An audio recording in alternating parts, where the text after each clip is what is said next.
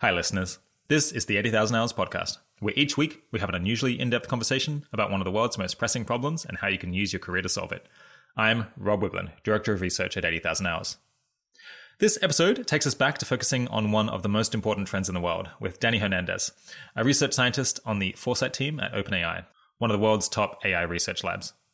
His work is focused on measuring progress in artificial intelligence and the factors that drive it. And this can potentially help us make better predictions about where the field is going and when and where machine learning is going to develop important capabilities.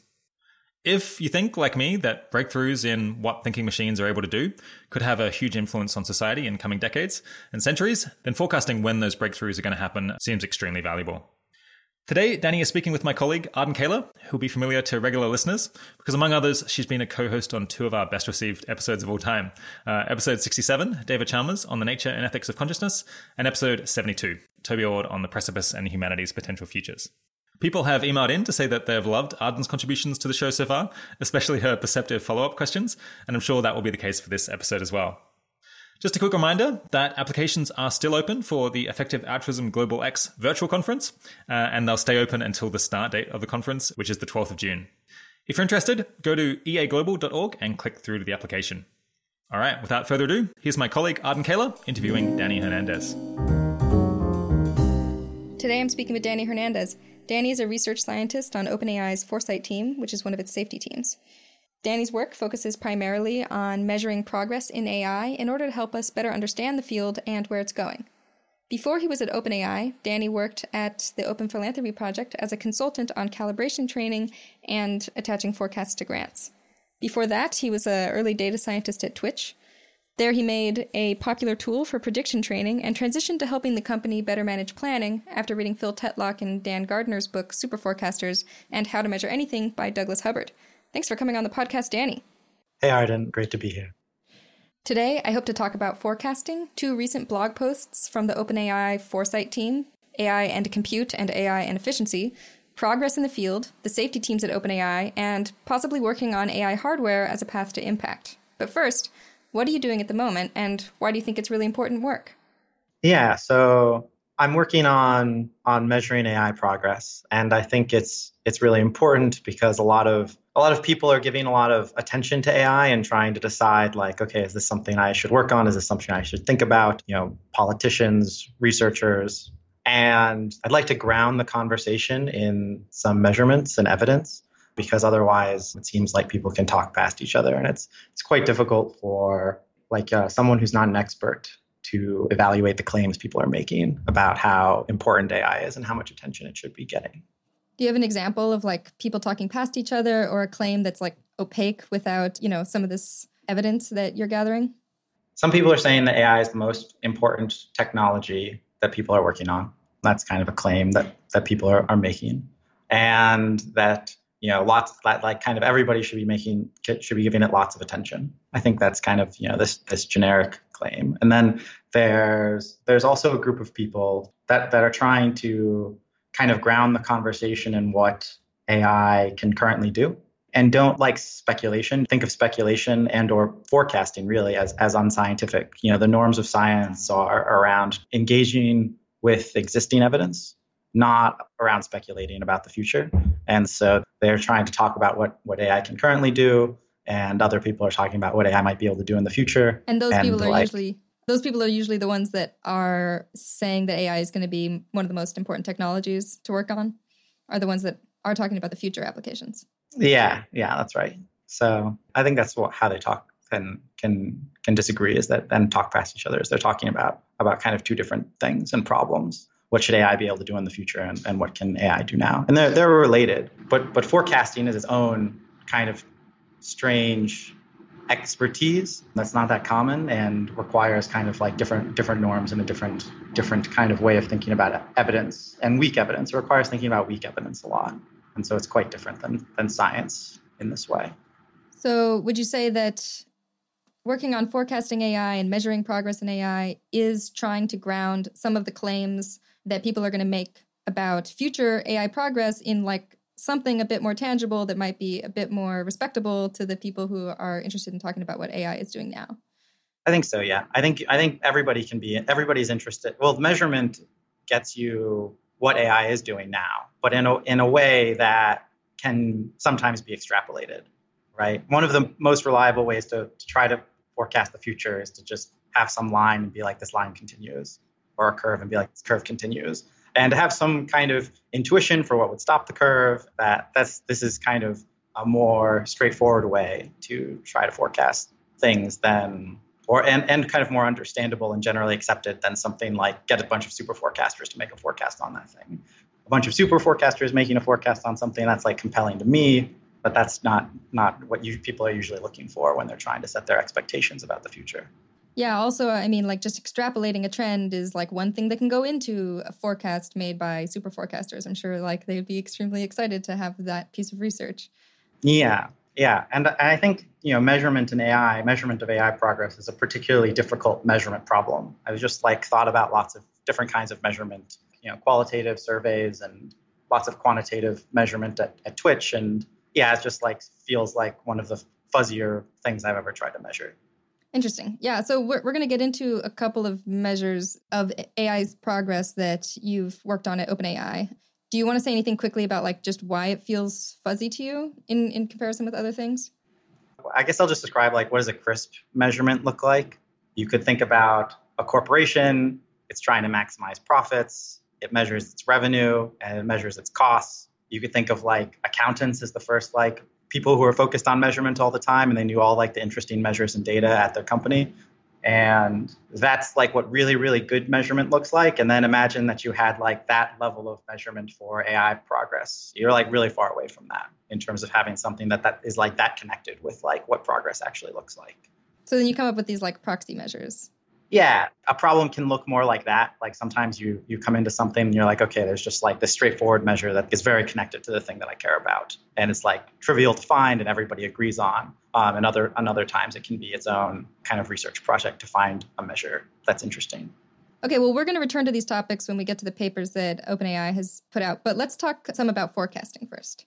So it seems like there are two different kinds of forecasting that you have tried to improve in your work, as far as I can tell. So there's like forecasting at the individual level, like improving individual people's forecasts or even the forecasts of organizations, where that means just like trying to put a probability on some event happening in some time frame. And then there's like improving the public conversation around certain kinds of events, where that feels like a little bit fuzzier to me. And like forecasting is one thing that might go into that. Both kinds of forecasting seem sort of extra topical right now because of COVID-19. A lot of people are talking about needing to forecast the progression of the disease in order to do adequate policy work and figure out, for instance, when to open certain kinds of businesses. It also feels like it's made forecasting more salient at organizations like 80,000 Hours. Like one thing that we're sort of struggling with this question right now of, well, does COVID-19 and the economic impacts mean that our advice should change in some way or our strategy should change in some big way? And like trying to forecast the impact of it so that we can like be ahead of that change. So like improving those kinds of techniques, I mean, they always feel important, but I feel like it's sort of especially obvious how it's important right now. So I'm excited that we're having this conversation. We've talked about some techniques for the first kind of forecasting in our episodes with Phil Tetlock. That's episodes 15 and 60, which listeners should go check out if they're interested. So those are things like getting quantitative, where that means instead of saying, I think this will probably happen, you think, I think there's a 60% chance that this will happen or a 70% chance that this will happen by a certain time. And forecasting in ways that allow you to get lots of feedback so you can figure out how you're doing and sort of hone your skills. Do you want to add anything or highlight anything as especially important for that sort of forecasting? Yeah, so I think a lot of making good forecasts starts with understanding. So I guess, as far as things kind of that Tetlock talks about that resonate with me are kind of breaking things down apart and getting quantitative. Something that I think about as more like an individual trying to make forecasts in one domain for a long period of time is being able to pass like the ideological Turing tests of the experts that I'm talking to.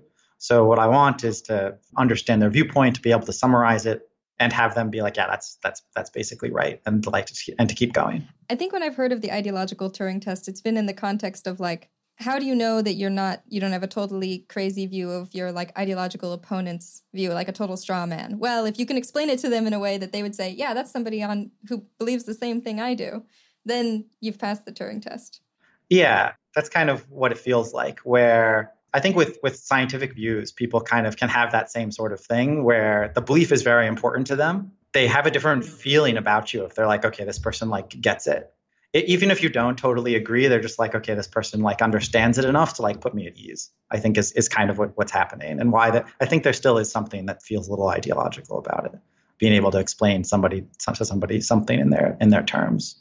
So this is important for forecasting because you want to be able to basically represent lots of different people's positions in a way that they would agree with, because that just shows that you understand their positions relatively well.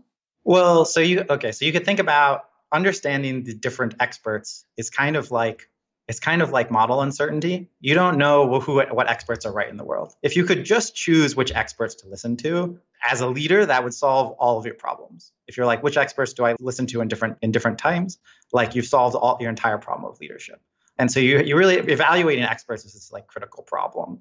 And if you can explain their arguments, then you've kind of like internalized it and you've avoided this failure mode. Whereas like you could imagine that there were some experts, they made some arguments to you. You couldn't really explain them back to them, meaning you didn't really understand them. And so like later you'll have regret because you'll make a decision that like you wouldn't have made if you actually understood their arguments. So you could like try to avoid all of those, this like regret minimization. You could try to, understanding is kind of this path towards regret minimization. And we could tie it back to COVID, where you're just trying to figure out which epidemiologists, do I want to defer to here? Yeah, there's certainly been lots of disagreement among experts about what we should do. Yeah. And so like I could imagine, in some distant future, that at least some of these experts had built up a track record. One expert could just kind of stand out and look kind of like Nate Silver in elections, where they had just predicted the trajectories in many cities for a long time, had made lots of predictions, had like the best write-ups of lots of stuff additionally. Maybe they're listened to by now, maybe they weren't listened to initially, but they just have this track record that looks like very different than other people's and is like much easier to understand. And so then they would have made themselves kind of an easy expert for some people to be drawn to. Okay, so there's this problem of like, which experts should we listen to? And obviously that'll help a lot with forecasting because they're going to be making forecasts. Is that the main way it helps with forecasting, or is it just to help you have an understanding of the problem area so you can then make forecasts yourself? Yeah, I mean, I think it's helping you with lots of things. I think both effects are important. Okay, so you have a difficult problem and you want to have, you're not really sure. Like in COVID, you had just lots of model uncertainty. And one way of representing that is be like different experts could be right about the world. And so a good way to make an overall forecast is to put some weight on each expert's view being right approximately. And to do that, you want to understand that view so you can evaluate it yourself, at least somewhat. Like that would be ideal if the overall forecast is yours. If you have a long time, you could just measure everybody over a long horizon and then figure out who's right. But as is, if you're the decision maker or you're helping the decision maker, then I think you want to. Record. Yeah, you can measure their track record. Yeah, but you usually don't have that long because usually there are urgent decisions that you care about. And so that kind of goes into another thing in the like making forecasts in a domain, which is I think you want to get to at least like new higher level in a domain that you want to make forecasts in. For me, that's been product and engineering and AI research. This also just gets you a lot of understanding and it makes it be worth the person's time. The best experts are hard to talk to.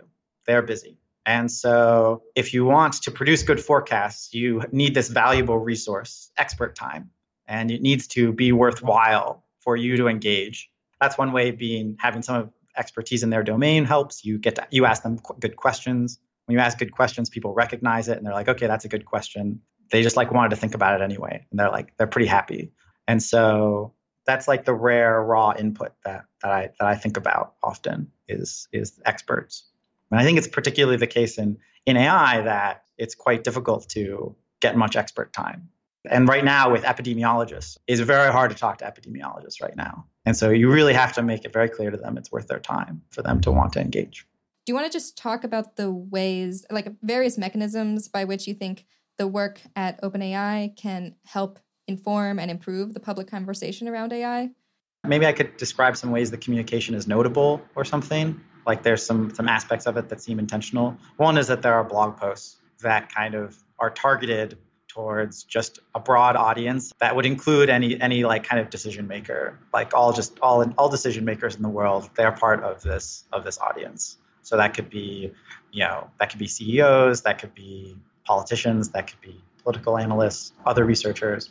And actually the blog post is often what we as researchers want first also. It takes a while to in-depth read a paper. And before I want to decide if I read a paper, I would rather read the blog post. So it's really just targeted at everybody. And I think another thing is that once you have this, you can take it to the people that you wanted to talk to and wanted to see it. So Greg Brockman and Jack Clark have both testified in front of congressional committees on AI. Once you've created something that should be part of the conversation, then you can go all the way of taking it the last mile to the people that you wanted to see it. I think those are two kind of notable ways. And then amongst researchers, I think it's just a more productive debate to look at a piece of evidence. So I think that's the main point. But you could also think of it as you could try to be constructing, say you have 5 or 10 things that are 2 to 4 pages long that you would just be okay, somebody who knows literally nothing about AI, what should they read? You could think of these as beginner materials, which I think ADK actually puts quite a bit of effort into this kind of thing. Having accessible materials. Yeah, I think accessible materials are kind of high impact and maybe slightly less exciting than novel work to people. So you have to be motivated by impact, I think, to want to make accessible materials. Yeah. No, listeners should definitely go check out the blog posts for the papers we're going to discuss. You definitely do get the main point in the first 2 sentences and the graph. It's great. So how do you figure out what research questions are most valuable to work on? There's lots of inputs, but one input would be, it is kind of, forecasting related. At some high level, I might be a Peter Thiel type thing. What are the most interesting things that I think are true that people disagree with? What are the most important such things? I might start with those. What are just the most important problems in the world? What are the most important problems in my field? What are the things in there that are the most uncertain, where there's the most information that's the most tractable to get? And then where's my fit? So that's all pretty abstract, but I think there's other things where I'll assume that there's one kind of big true thing, and that I need a simple model of the world, and I need to just double down really hard on whatever seems most important and is working. I think that's another way that I'll try and do stuff. And then you try to test that big true thing. Try to test it and try not to get bored. This seems like there's often a tension between questions where their answers are really interesting and are really going to push the field forward, and questions that are really well-defined and tractable. So for instance, in the first camp, you might think, if I could have the answer to any question that's going to help me understand the progress of AI, you might just say, well, what will transformative AI do? These kinds of things. I mean, it's obviously a totally intractable question. It's hard to, it's ill-defined. And then the tractable questions and the more well-defined questions are sometimes farther away from what you ultimately want to know. How much money was invested in AI companies between 2010 and 2020 or something like that. And I'm just wondering if you have any techniques for sort of finding the sweet spot of things that are the most informative but also still tractable. In the same way I kind of described choosing experts is almost the entire problem of leadership. I feel long-term planning is a similarly difficult question, or your research agenda, and that figuring out what should be on your research agenda just kind of lead. There's lots of generically good advice, talk to people that will improve your research agenda, think about how important things are and how tractable things are. I think it's hard to add something novel to the question of how to pick your research agenda. And I think for me, it's I try to I think the novel thing I might be able to add is I try to make the gnarly forecast of the thing I actually care about that seems totally intractable. I'm what do I believe currently? And then I think about where does that come from? And what does that make me want to look into? And what it makes me want to look into are the things that are the most tractable, that would be the most informative. Okay, but it's like you figure those out by first trying to tackle the like really gnarly question, even if you don't end up being able to answer it. So I'm curious whether you have any tips in particular for thinking well and forecasting well very unlikely events that are super impactful. Listeners will know we're sort of especially interested in those sorts of events at 80,000 hours, and it seems like even things that aren't sort of existential risks but are still very terrible, like COVID-19, show that we don't quite know how to think about these as a society. It seems like we sort of got burned by not being able to really appreciate like how bad something could be, even if it was a bit like pretty unlikely. Do you have any like specific tips about how to think about these tail risks? You could try to make better institutions. You could try to make a more like numerate public. When I think about numeracy here, I think about, understanding probabilities, thinking they exist in the world and are real and are things you can say and believe, and understanding exponentials. And there's not that much else in my like list of be numerate besides that. But those aren't things that are particularly emphasized. We have like 12 years to like make people numerate, and like we don't really try that hard to make them understand either of these two things. Yeah, I guess like the thing that seems especially challenging about forecasting or trying to figure out, okay, how probable is some very improbable event? Is it like there's a 1% chance or a 1.5% chance? It like really matters if the thing is a really big deal. But it's just really hard to get very fine-grained in our forecasts. And also often, we're talking about events that have like no precedent, so we can't do reference class forecasting as easily. And I'm just curious if there's like any techniques that you've come across that might help us get better at trying to get accurate beliefs about those kinds of events. I think there is something that's like often extremely helpful and neglected, which is to trying to find a decision boundary. The conversation, it was like, how likely is this thing? It was not at all like, how likely would this thing need to be for us to take different actions? And if it makes sense to take a bunch of actions, if there's a 1% chance of this thing, then everybody can agree that you do that. If there's a bunch of other actions that you can agree on 5% and 20%, it's like you have this very complicated decision with a lot of uncertainty. The other thing, right, like what would we have to believe? We have like perfect information about that. We like know what we would have to believe, or like we get to decide. It's like the decision maker gets to decide what they would need to believe in order to do that. Yeah. They just have to introspect. So that would be something like, if there's this chance that this many people will die in a global pandemic, then we should institute this policy, and we get to decide what that threshold is. I guess it feels like it's not always clear that we get to decide that, because you might think like, well, what is the impact of that many people dying? Like there's lots of further questions. How costly is it to implement the policy that, you're putting a threshold on? You might not know the answer to that question. So it feels like there's still like other unknowns that might go into the setting of the threshold. Yeah. There's still questions. And I haven't thought about this decision boundary thing as much in COVID. I think if we go back to AI, you could be something like, what chance would I have to put on a transformative science capability? Like when I think about transformative science, I think about that a lot of science comes out of great scientists, right? Like it's Einstein, it's Turing. It's like, what if at some point AI was making it so that it was like there were more such scientists? At one level, it could be actually just capable of being that scientist entirely on its own, but it could also just be making such scientists. So given that kind of setup, it's like, what chance would you need to believe to be interested in AI or to want to work on AI? Is that like a 1% chance in 10 years? Is that like a 10% chance in 10 years? Like, what is the threshold? And people have like very different kind of horizons that they're interested in and probabilities that are meaningful to them. And they can actually make a lot of progress on that part of the question in terms of like thinking about whether or not they want to work on AI like quite quickly. And then it is like their like intuition again, like when do they feel motivated and excited, or like philosophically excited or something, right? Like they get to decide this threshold.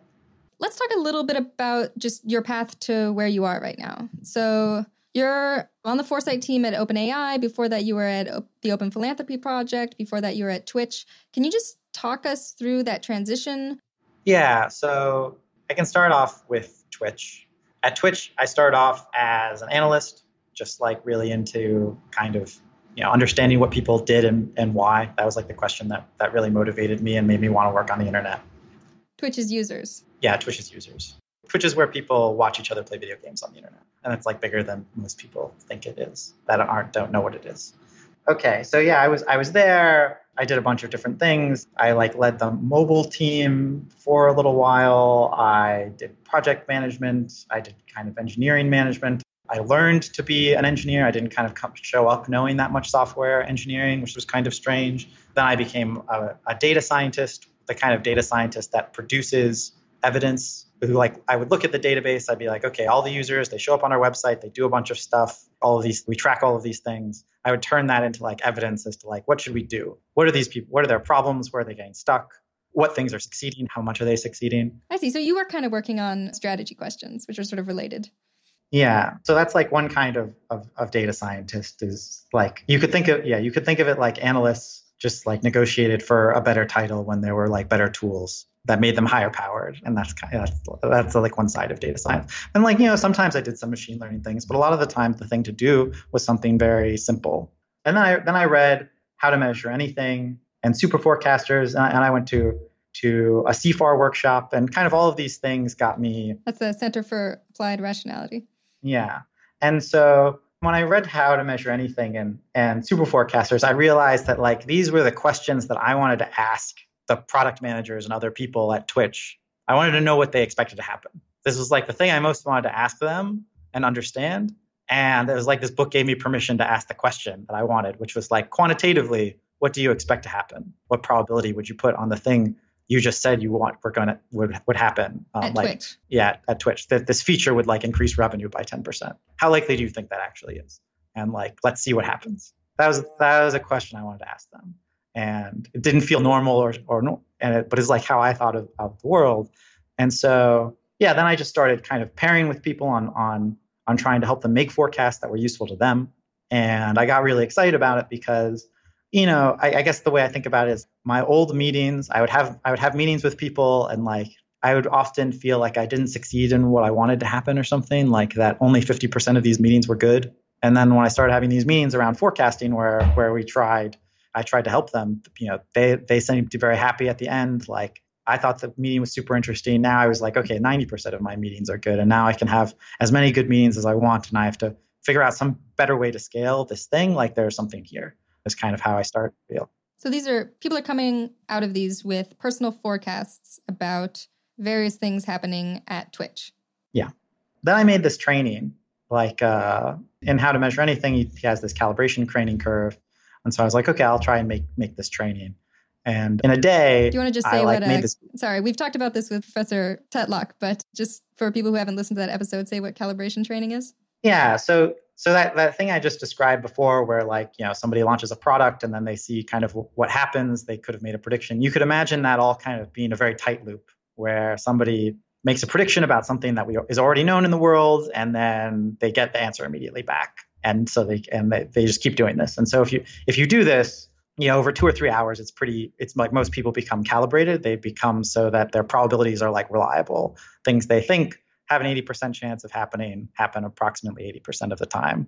And so I was excited about this, and I made this training where as this data scientist, I just collected all the most interesting numbers at Twitch for the entire history of Twitch. I just had them all in my head, and I could have written them up in a document or put them in a presentation, but both of those would have been kind of uninteresting to people. It would have bored people. They'd already seen these numbers before in past analysis. But I had them try to predict it. I had them try to predict the numbers I thought were most impactful in describing Twitch as a business. And they were super interested in this thing. I made this thing in a day because I just had all these things cached. I had this unique knowledge.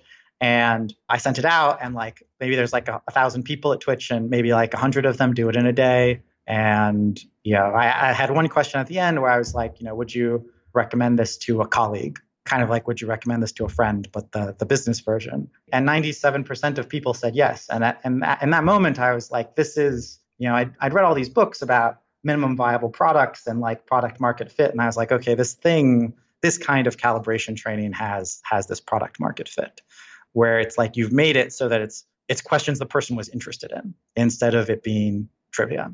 Yeah. So how useful do you think this calibration training was for making people better forecasters? Well, I think it took them from totally uninterested in forecasting to able to make forecasts. like somewhat comfortable. Some of them were good at it. It made it so that the ones that were good at it and were interested in it, like that the other people would listen to them or accept that as like a reasonable form of communication. One way of thinking about it is like, I think it was more useful for almost all of these people than talking to me for 2 hours. That does seem much more efficient.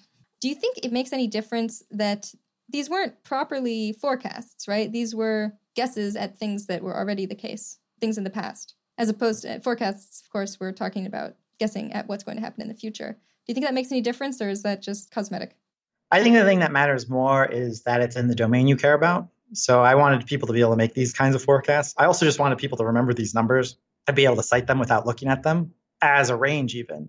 To say stuff like, somebody's like, how much did we grow in the last year? And to like be able to give a range, like it was between 40 and 42%, and to have them be like, right, and like not have to look it up so the conversation could keep going. That's a pretty narrow range.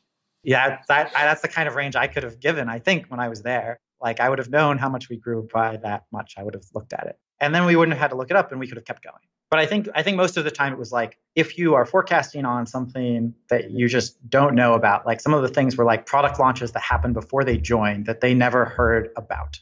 And so I think that there are beliefs that are just kind of hidden from you in the world, like information that's sufficiently hidden that you could predict on in most domains.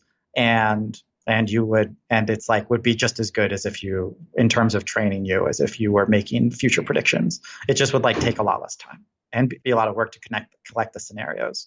Like you could imagine, I don't know, have you seen these like Harvard business case studies? It's like a pretty big thing in the business world. Uh-huh. I think if those were good, they would look kind of like this. It would be like something in the past and you would guess what happened. They wouldn't tell you what happened. You would just like guess what happened and in a bunch of ways that were interesting. And I think that would be similarly good because it's just like it's old stuff that none of those people are usually not familiar with. So I think you can predict on the past stuff and learn. So how did this turn into consulting for the Open Philanthropy Project? Yeah, it was kind of a standard story of talk to people who might be able to help and talk to people that are interested in the thing you're interested in. But this calibration training tool that you made was a helpful experience for being able to do what you did at the Open Philanthropy Project? Yeah, so they wanted people to be calibrated there. They wanted to like make a calibration training for their staff, and we just talked about what like that should look like and how it would be good. And then I helped some of their program officers kind of make some of their early and first forecasts to like get a feel for it and like see that it's like was a useful exercise to them and like what it could be like to be a useful exercise. And then at some point that they were like particularly interested in AI, forecasting AI, and they're like, for somebody like me, they thought that was like a particularly impactful way to go.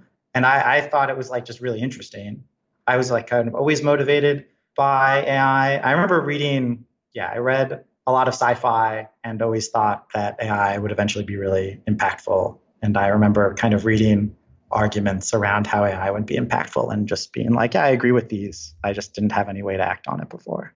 So you ended up transitioning to working on informing forecasts about AI in particular. That happened before you started working at OpenAI?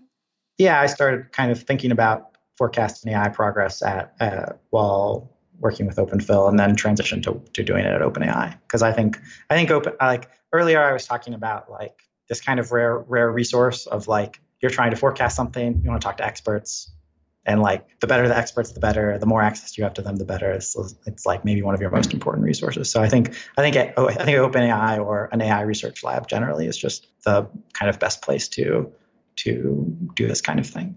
Cool. So how important do you think it is for lots of people at an organization to be able to make good predictions in order for that organization to be successful? Should it just be the leadership, when they're setting their strategy, or is it actually like pretty helpful for everybody to be able to make these kinds of predictions? I think lots of organizations can be very successful without making any predictions, to be clear.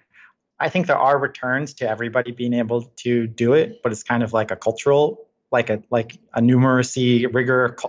In a numerate rigorous culture, I think you kind of want everybody to be able to do it. And I think what you're doing is you're training everybody to be a bit of an executive. I'm going to talk more abstractly about future organizations that could exist. So you could imagine an organization in which kind of all of the, like, I'll talk about a startup because I understand such organizations a little bit better, where all of like the people that were like product managers are kind of like the mini executives generally, but like there's other people like engineers and designers that are all working on a project. And I'd kind of want them all to make predictions, because it could be that some of them have really good executive judgment as to what will succeed and fail, but they just have this other expertise, and that's what they double down on because they can clearly succeed in that domain or not. And this like executive domain is more like it takes a while to observe, it's kind of stressful, and like it often requires managing people and all this other stuff rather than just like figuring out what will work and what won't work, like this judgment around that. And what I'd want is just like measurements of like how good everybody's judgment is on everything that's really important. And so that those people can be, so you can talk to those people and listen to those people on those questions. And so then I'd want it everywhere. And you could imagine a company that's less political because it has a better measurement of people's judgment. And so, yeah, you have this kind of, the more measurable success is, the less political things become. Like the more obvious it is that somebody is succeeding. I see. So where political means something like there's some sort of power game going on. You make allies, you don't actually believe that a thing's important. You're just like trading favors and stuff. And you could think of this as like some overhead tax on a company that like some companies, like politics or something, it might be like 90% of the effort is going into political things. Well, sounds proper. Or 80% in that case. Or 80% or 70%. I don't know, but it's like a high fraction, right? Versus like a startup company with like 2 people.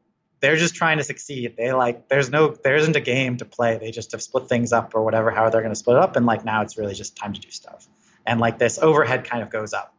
The like less measure, like the bigger you are and the less clear it is what's working. Is the second thing because you can convince people that you are the expert even if you're not, because there's no clear measure of whether you are or not. And so then you have to convince them through other means like being very persuasive or making allies. Yeah. Interesting. Yeah. So one thing that came to mind when you've been talking about the importance of forecasting in like organizations, like including businesses, is that I'm sort of surprised that people haven't been implementing these techniques for a long time. So this is not like a new technology that, was just invented and that explains why people haven't been doing it. It's like these concepts seem relatively old and learnable by lots of people. And it seems like if it really does make it more efficient and more possible to function really well as an organization, why do you think organizations haven't been adopting these sorts of techniques for a long time? Yeah, I think that nobody has made the user experience good. You're a business, the business is the user. The business is thinking about whether or not to adopt these forecasting techniques. What's that whole experience like? Is it obviously good? Is it obviously good the whole time? Does it have quick returns? Is it easy for someone at this business to implement this thing, have people think of that as a success and like have the thing grow or not? So why hasn't that happened? Well, one, I think just like not very much effort has gone into forecasting at all, total, right? Like you have like Tetlock's work is great. There could be a lot more people. I think this domain looks very promising, seems very important to the world. Not that many people are in it. It has like long horizons. It takes a while to produce work that's meaningful. I also think that the place to do it is with new businesses, the place to make it part of their culture. So, I mean, also, I think I thought about trying to do it and it looked like a long, slow thing. Help businesses.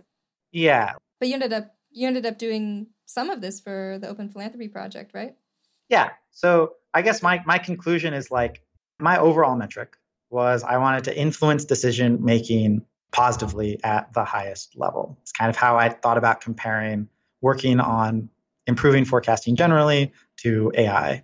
And well, when I looked at AI forecasting, it was just a lot more. It was just obviously working, and people were very interested. And I was like, okay, I think this is just a lot more tractable and more impactful. Thought it was like both. And so, yeah, when I look at how hard I think it is to make, civilization as a whole have more foresight broadly, then yeah, is a big hard task that I think somebody would have to have a lot of different domain knowledge to have. Like I think that the way that academics have approached it is they're kind of doing what I'm doing now, which is they'll show up and they'll help people make forecasts while they're in the room. And then you could think of the super forecasters as like, okay, now I've given you a business interface give me $10,000 and I'll give you forecasts in a domain that you're interested in. I was like, that's more scalable in a way. Then they don't have to be in the room anymore, and that can keep growing. So I think that model kind of makes sense, and that people might use more of them in the future. But this other thing of like make it just obviously valuable to be kind of rigorous and quantitative in lots of cultures in this way, like I think that would take something more like, I think like calibration training that was targeted at startups that like led some startups to like grow into the next Airbnbs and Googles. Then they like had this as part of their culture, and then like Fortune 500 people start copying them, or Google starts copying them, but they like grew up with it and like have shown that it's good and they're getting real advantages out of it. I think that's like the way. I think it has to be this. I think it's like more likely to happen through this sort of like bespoke new organization thing, because it's a lot of political. You are going to try and show that some executives are incompetent. Yeah, I guess, so the reason I'm pursuing this sort of line of questioning is basically, this seems sort of just like obviously good to me. Like, well, have better beliefs about what's going to happen. That makes you better at acting in the world. And I'm trying to think of reasons why that might not be true. And the thing that seems the most obvious to me is like, well, if it was true, then people would have done it more. So I think on analogy with management training, right? So there's like tons of literature and tons of academic work on like what makes a good management structure. And, supposedly this is because some of this allows firms to perform much better, even though it involves having to go in and like change some stuff. This seems like it should be like that. Forecasting seems like in a similar genre. And it seems like it should be similarly popular, but it's not, which makes me wonder, okay, what's going on? Maybe it's not as helpful to put these exact probabilities on things as I would have thought. I think part of what I meant by the UX not being good is I agree that lots of people come at forecasting and they see that. They're like, yeah, this is how like decisions should work. And other people come, but more like, I don't know, 90% of people kind of, you explain it to them and why it should be a good idea. And they just are inherently skeptical. Probabilities don't seem real to them.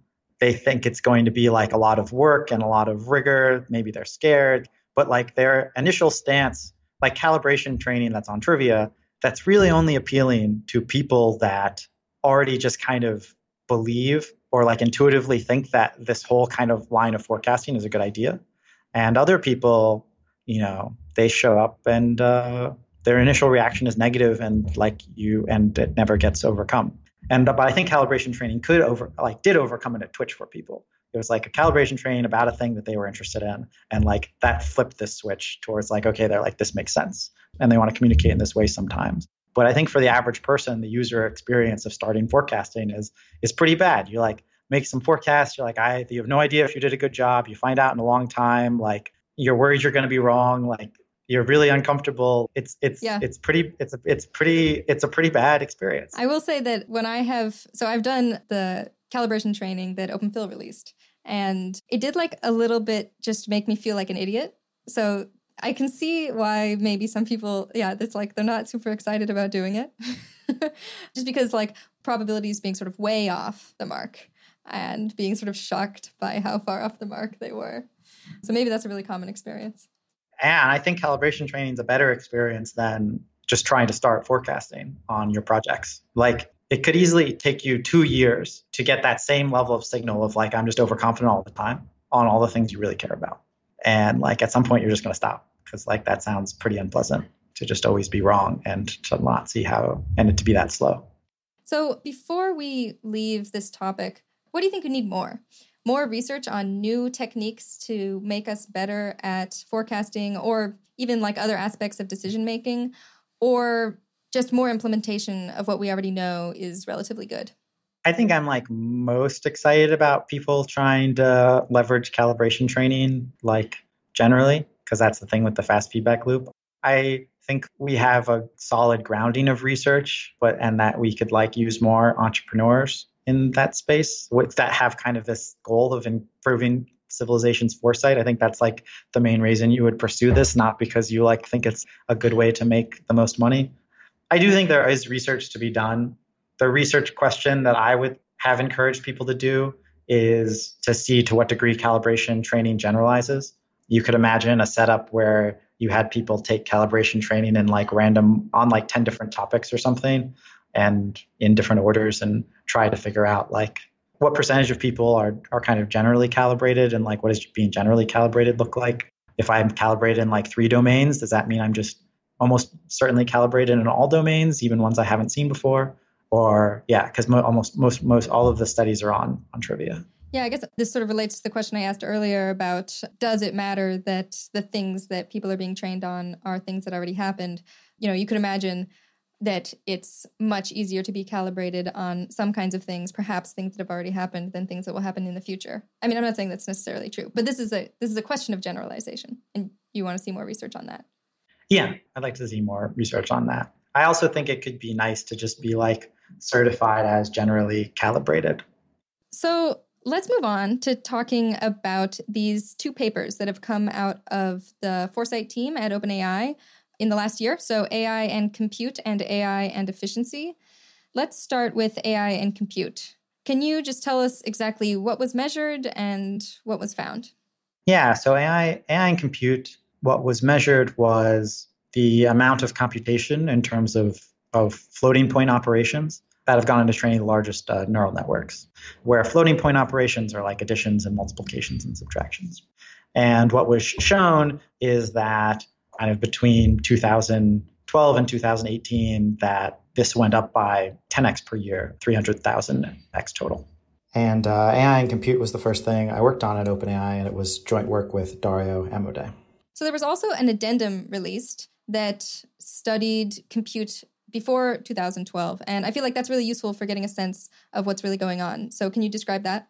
Yeah. So, if you look at this same kind of question, how much compute went into kind of learning and training systems from like the 60s to 2012, then now kind of this compute is just following approximately Moore's law over this long period of time. And so like you're going from, 2x every 2 years to 10x per year. So it's it's a nice graph because there's just a clear kink, and it's like, okay, whatever's happening in this domain is different than what's happening before. Yeah. So do you have a sense of what did happen in 2012 that caused the big change in the growth rate? I mean, I would credit it to AlexNet, which is this machine learning result where, before this, you had kind of like handcrafted heuristics kind of assembled by experts to recognize images. And this kind of simpler neural net system that's like a lot simpler to create, took a lot fewer people than most of these other systems, just beat those old systems by a huge amount. Maybe like it got like 79% accuracy, where old systems probably got 10% less or 15% less accuracy on the same system. And so it just was the first thing in which neural networks were kind of the state of the art system, right? In the 90s, neural networks were like, well, I'm not sure about how good handwritten digits systems were before, but in the 90s, there were neural nets that were kind of could read handwriting or could read numbers and transcribe things. And that's kind of maybe the most interesting thing that happened before. So we had this really interesting model that was just like much more successful using neural networks. And then is the compute growth just a matter of people being like, well, this is now worth it for me to invest a lot of resources in order to be able to do a lot more computations because this seems to be actually getting returns in performance, whereas it didn't as much before? Yeah. So it's like the systems that like learned before, they didn't get returns from, they were never had capabilities that made people want to keep ramping up investment. It's kind of like they never hit like product market fit or something. It was like never clear how that you were going to be able to leverage them to do something interesting. I mean, just from kind of these vision systems, I think it pretty clearly was true that you were going to start to be able to do economically interesting things with neural nets. Like as soon as you saw AlexNet, you could know that there would be interesting economic applications. So you say in that blog post that the 3 major drivers to AI progress are the amount of compute available, algorithmic or conceptual innovation, and the amount of data available. Why do you think people started ramping up the compute in particular around 2012 after this proof of concept? Well, I think the compute was faster to ramp up than people, though people have ramped up. But like it takes a while to get a PhD. And that's like some portion of the field is kind of like that branch of people who got PhDs, and that takes a while. These are the people driving algorithmic innovation are researchers, and you can't ramp that up very quickly. Yeah. So, I mean, more people are going into those programs than before, so it got ramped up somewhat, but there was just a lot of compute in the world doing lots of other stuff. And so it's like capital moves around maybe faster than people. Yeah, sorry, what does that mean? There's a lot of compute in the world. Like, it feels a little abstract to me.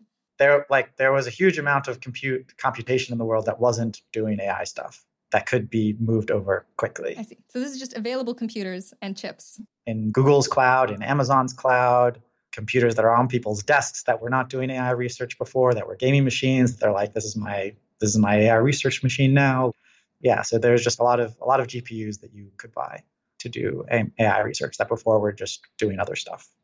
So in terms of what this result means, do you have a view about whether compute, just sheer amount of compute, is more important, less important than these other factors, or more important for certain kinds of phases of advancement, or anything like that?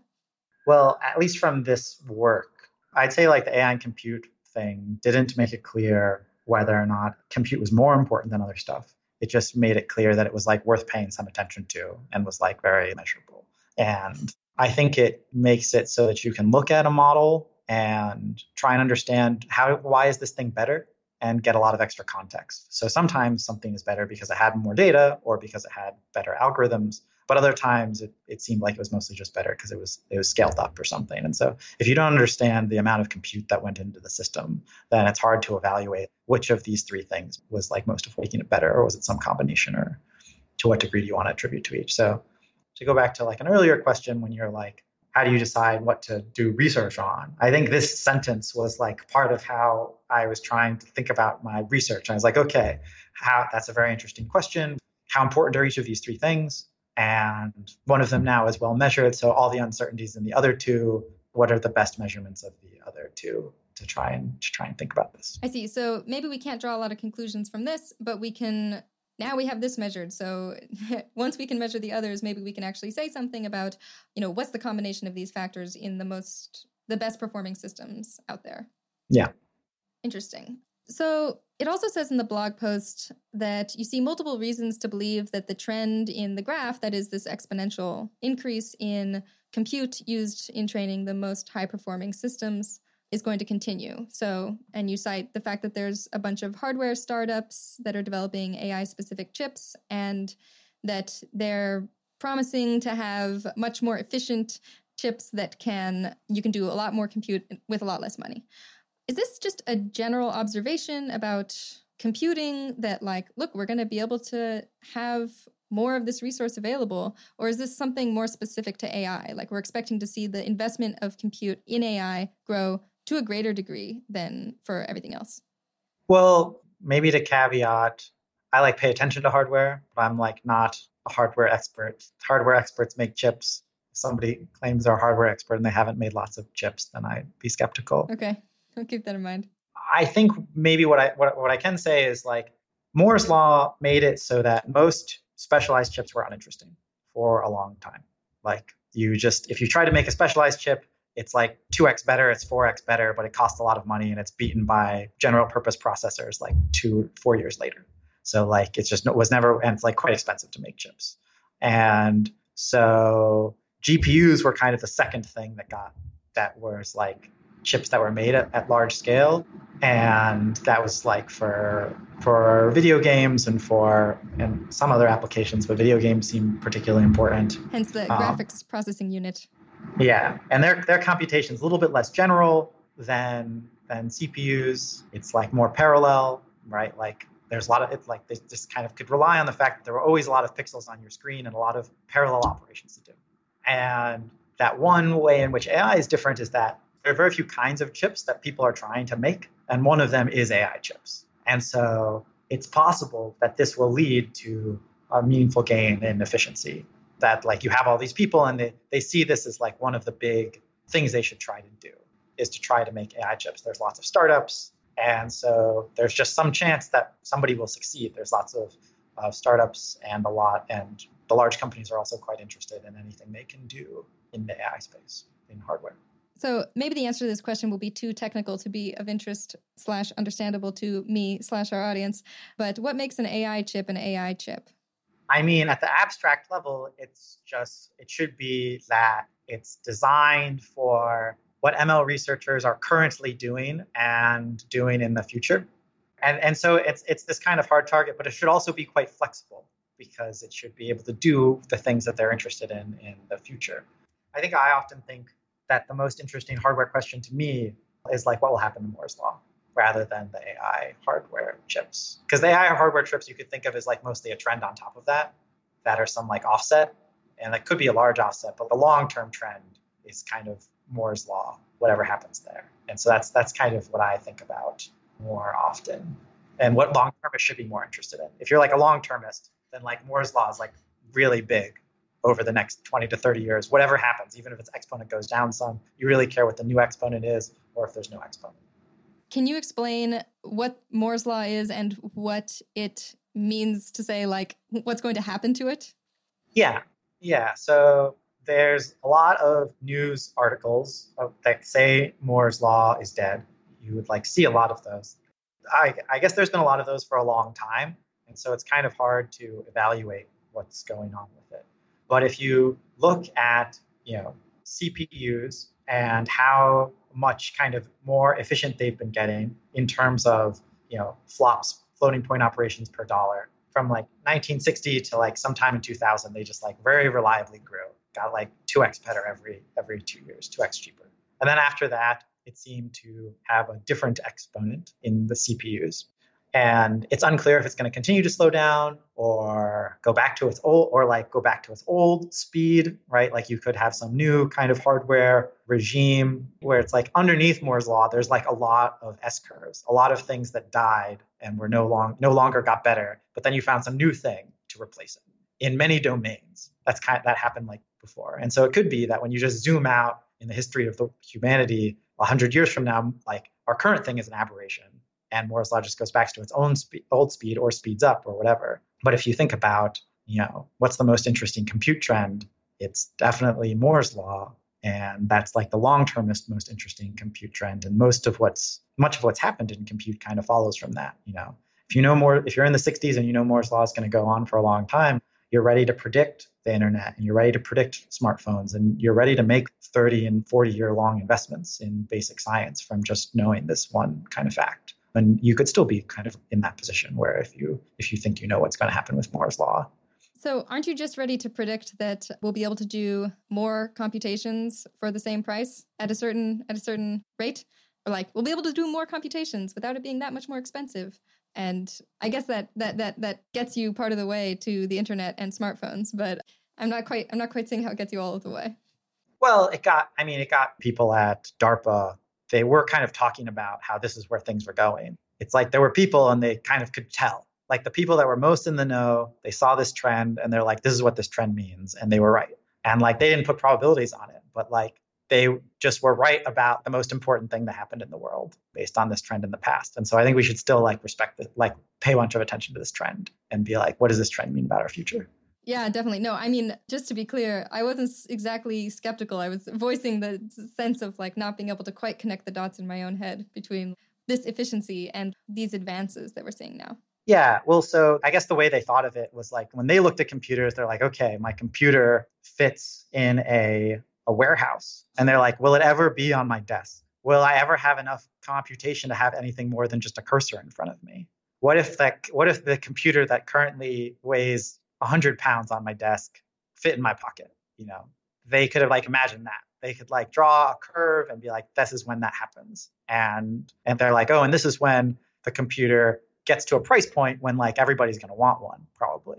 And maybe that was 10 years from when they started to kind of think about it. But you really care about the exponent because you could be trying to imagine some point in time in the time of like, you really care as to like whether or not you can fit that phone in your pocket in 20 or 30 years or like 1,000 or 500. And the trend, and like depending on the exponent, either world seems like it could have been plausible. Okay, cool. So we're getting ahead of ourselves a little bit because this is more related to AI and efficiency. But just to get back to AI and compute for a second, I guess one question that I would just love to get clear on is Why is compute so expensive? So one thing that this huge explosion in computation explains is why it's so expensive to run these really advanced AI models. Do you have a short answer for why it costs so much money? I mean, I think the question is like, why are people willing to spend that amount of money? Or like, why are the marginal returns to spending that money worth the cost of spending it? Because like initially you could have thought about compute as very cheap. AlexNet was like approximately somebody's souped up gaming rig. It's like a computer with 2 GPUs. It's like a researcher on their desk type thing. And so at some point that compute was super cheap. And then what people saw was that they could make their systems better by scaling them up carefully. Like that was one way to make things better. And so they were willing to do that as long as the returns to doing it were better than the costs. So that's why people are willing to spend currently when they spend a lot of money. In the same way people are just like the world's giving a lot of attention to AI, the world's willing to like spend a lot of money on AI right now also is how I'd see it, rather than compute being expensive. Before we leave that, do you have a sense of like, is it just that people are seeing like future promise in these AI systems? Or is it like right now there's a lot of money to be made in running these really computationally expensive systems?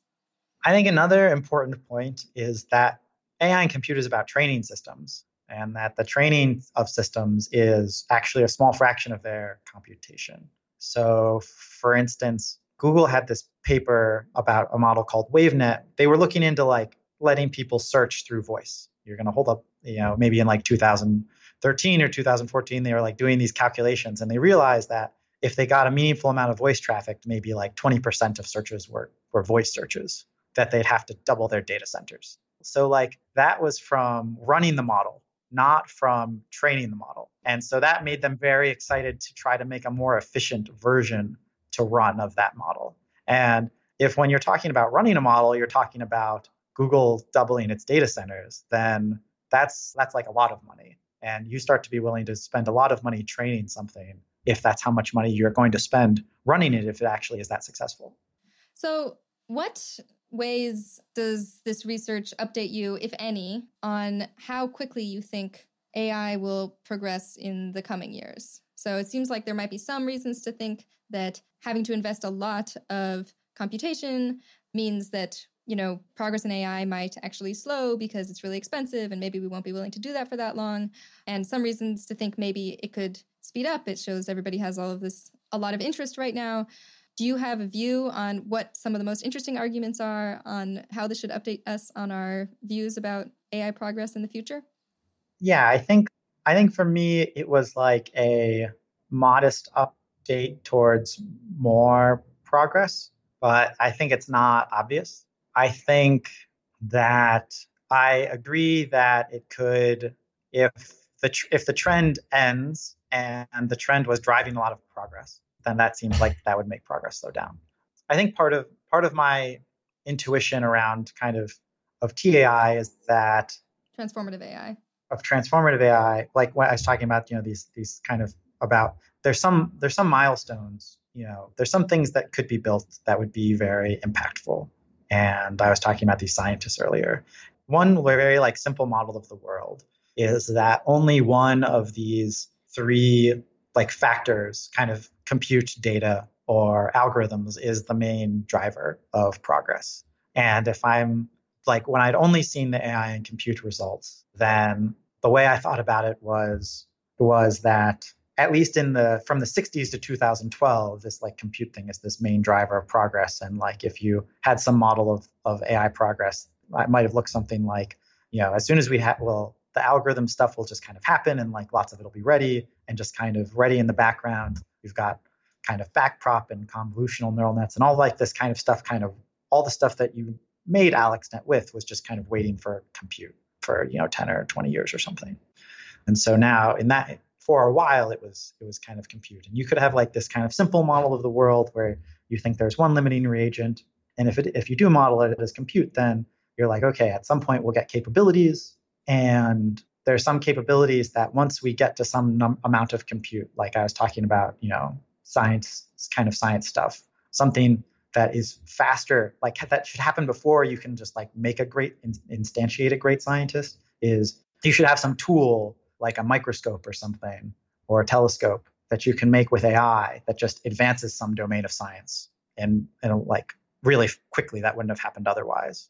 I think biology is a pretty good thing. Like AlphaFold could be such a thing that happens. I think there's lots of things like that could happen, and so it could be that will happen kind of as soon as you should expect that to happen kind of quickly after there's enough compute to enable that technology. And you just like don't know what that level of compute is. You just have like huge amounts of uncertainty as to like where are these things, and they could and 110x could easily push you over such an edge.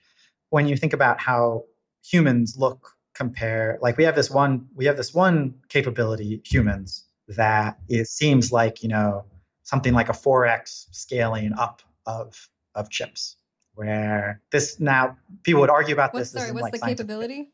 The capability is human level intelligence. Okay. And it seems like it's chimp level intelligence scaled up by 4x compute, where I'd say their brains, people could disagree. There's like some literature kind of discussing this claim, but from what I can tell, humans seem mostly like scaled up chimp brains rather than an algorithmic improvement. And so you at least have one example of like, okay, like 4x in amount of compute can be the difference between a much more powerful system than another system. And so, yeah, I think we should have quite a bit of uncertainty as to what can happen when you increase compute by a lot.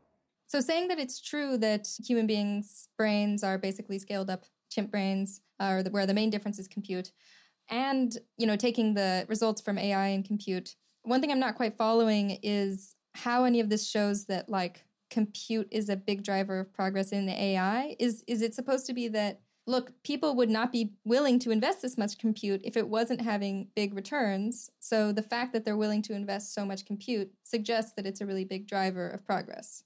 I think that's an argument that you could make, that like people see returns to this thing, and so it must have some value. I think the argument I was trying to make was you have this compute thing, it's going up quickly, and it's possible that has a large effect. Okay, yeah, well that seems right. Because we don't understand, our model of this system is like pretty poor. Yeah. And it seems like in other systems that are like somewhat similar, it seems to make a really big difference how much compute. Yeah, at least can make a difference at some point. I mean, well, this doesn't quite seem to actually decide between thinking that these results mean that progress will be faster or slower, right? Because if you thought, well, I mean, basically it's just we're very uncertain and we don't know how long this trend is going to go. Yeah, so I think it depends on what you kind of start off kind of believing or something. Yeah, maybe your like priors matter quite a bit here, and like how impressive you think the current systems are. And yeah, so I don't think there's like a definitive case to be made. I think that it's just that it's like a measurement that should be in your arguments somehow. You should have this measurement in your arguments. It's not really clear where they go. It is really clear what to do with this measurement if you're in industry or something, or if you're in government, right? Where in government, I'm like, look, the AI researchers in academia are going to have trouble. There's a growing distance between the amount of compute that industrial labs have and researchers in academia. And that makes it so they can't, when they do their research forks, it's like one person can't verify the research of other people. They like kind of get very different research interests as a result.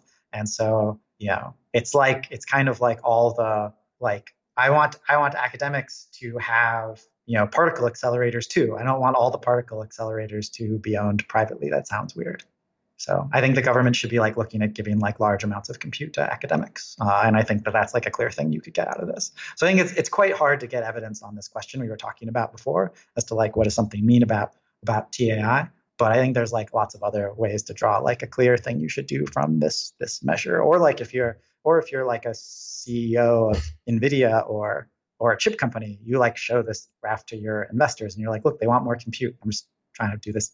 Like there's demand for this thing I'm trying to build. And so it's really clear what this means to some people, and it's like a lot harder to draw what it means here. Yeah, that's helpful. I guess on the government's providing compute to academics point, I suppose like we already knew that these private firms had access to a lot more resources. Maybe what this shows is just like one way in which they're spending their resources. And it's like sort of suggestive that this is going to be a way that this particular resource should be made available to academics as well. Yeah. Cool. So let's move on to talk about the new paper, AI and Efficiency, which should be up by the time this episode goes on the air. So the headline result of that paper is that approximately over the same period as AI and compute studied, models now require much less compute to do the same sort of thing. So do you want to just talk a little bit about that result and what you think it means? Yeah, so this is kind of my attempt to measure algorithmic progress quantitatively. And yeah, so it takes 25 times less compute to train something to AlexNet level performance, where AlexNet, we talked about earlier, it got everybody excited about neural nets. And there are lots of reasons that I like this. One is that it's in the same units as the AI and compute result. They're both about like what's happening with compute. And you can kind of like make a merged worldview with them.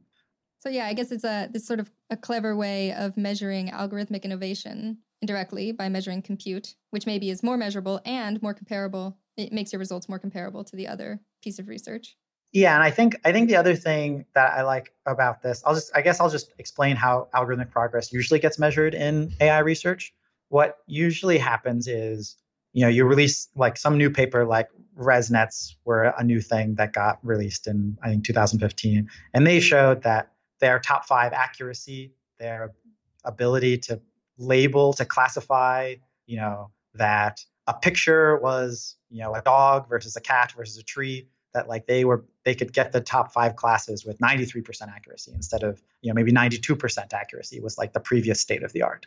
And so it's like it's like kind of a bunch of complicated measurements that need to be explained like that are pretty hard to understand, and explain. And there's just like lots of them, right? There's like Go, there's like Atari, there's all of these things, and they all kind of require quite a bit of context to understand how impressive is that really.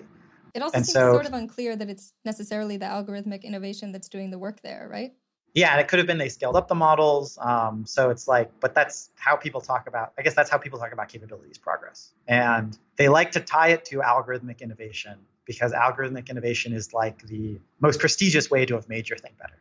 But in normal computer science, when you talk about something like sorting, you talk about its computational complexity. You're like, here's an algorithm, and if you want to sort a list that's n entries long, it's going to take, this algorithm will take n times the logarithm of n, and this other algorithm will take n squared, and this other algorithm will take n cubed. And like all of algorithmic progress in traditional computer science is talked about in terms of computational costs. So getting that computational cost down, the amount of time it takes in this example, but I guess also the number of computations. Yeah, so they assume, so you could formulate it as either, but yeah, usually it's formulated as operations or time given a consistent amount of compute. But in those domains, it's like more straightforward to like do that analysis to come up with that number, to like come up with this but we can use kind of this same lens in AI where we focus on like reducing computational costs, and given that we're training to constant performance. Yeah, and so I think this is like a generally good way for researchers to compare. It's like an axis that gives me a lot of clarity as to like how their system is better than previous systems. For instance, some systems make progress on this axis. They're more efficient and better, and they like get to a new capability that's never been reached before. And some just get to a new capability that's never been reached before, and they're less efficient at earlier parts, at getting to earlier levels of capability than other systems. And so those are just like different ways to make progress, and I want to understand. So can I ask how you're isolating algorithmic innovation here in particular? Because if there are 3 things that go into progress in AI and capabilities progress, compute, algorithmic innovation, and data, how do you know that the models aren't, when they're being run to like do this AlexNet thing, how do you know they don't have access to better data? Yeah, so you run them on, they're trained on ImageNet, so they're trained on the same data. Okay, so you guys were actually running these experiments. Yeah, I ran these experiments. I used the same data. Cool. And I just count the amount of compute they used at every amount of training. So one thing I want to get clear on, so when I first read this, I thought, well, this seems to suggest that performance must be rising a lot because we're using exponentially more compute and we're 25 times more efficient with the compute that we're using. So that sort of seems to undermine any concern that we're getting sort of diminishing marginal returns on the amount of compute that we're using, unless a bunch of it is somehow being wasted, which seems unlikely.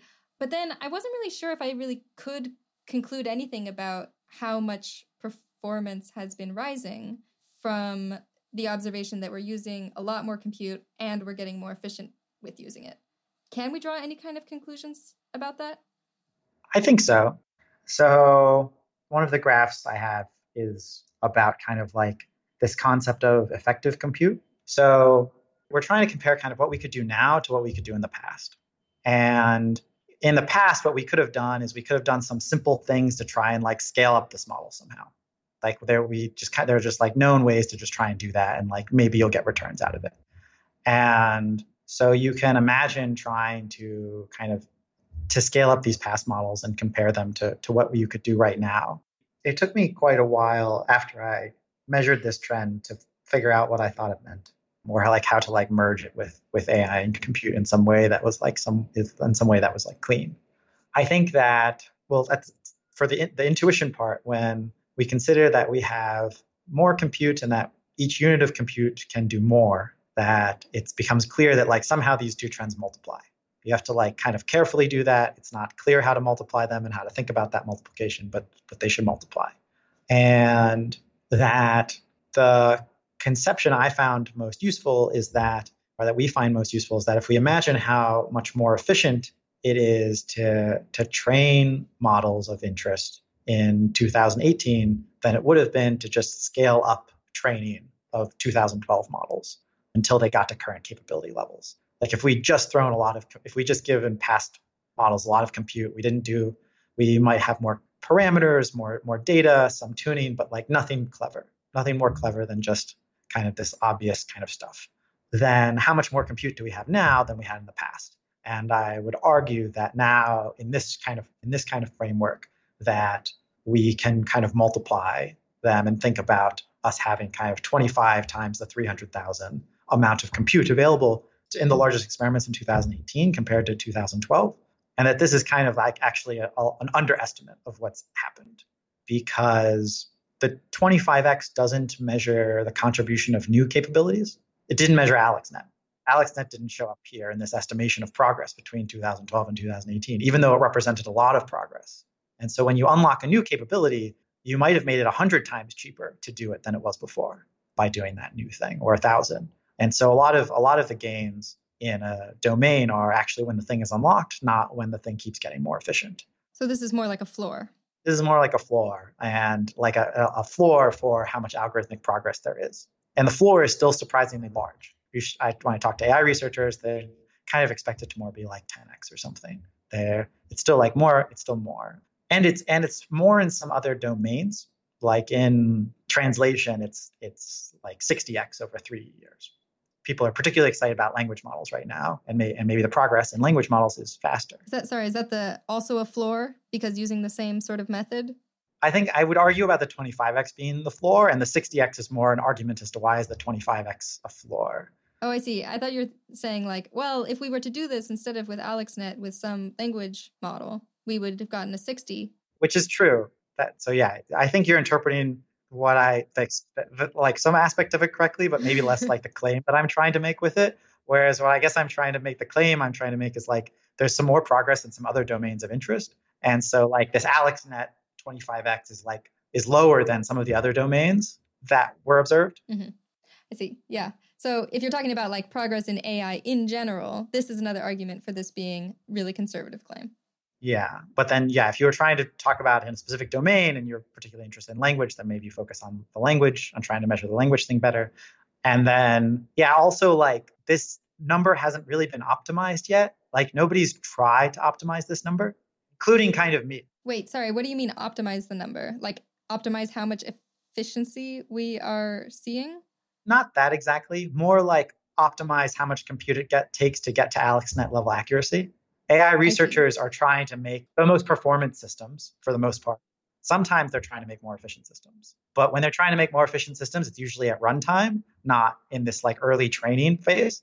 And so we have this, I don't know, like a Goodhart's law style thing where it's like nobody's tried to optimize this thing yet. So maybe it's like a more reliable measure right now because this is just what happened without people trying to make this better. Yeah. Okay, so you've given some like theoretical reasons to expect performance to have increased a lot. Is that what we see? I mean, maybe I think it's a bit harder to measure perhaps than the amount of compute, but can we say anything sketchy about whether performance is increasing the amount that we might expect given the increase in these inputs? I think there's some things we can say about that. Like, I think that kind of the amount of value that AI and neural nets are creating is kind of a relevant way to think about that, what that trend looks like over time. The amount of economic value? Yeah, economic value. Economic value is like downs. If you wanted to get more upstream, you could try to get to like implied economic value or like implied cash flows or something, where when people are investing more, they're showing that they expect there to be more future cash flows. And so that's why like investment is kind of interesting.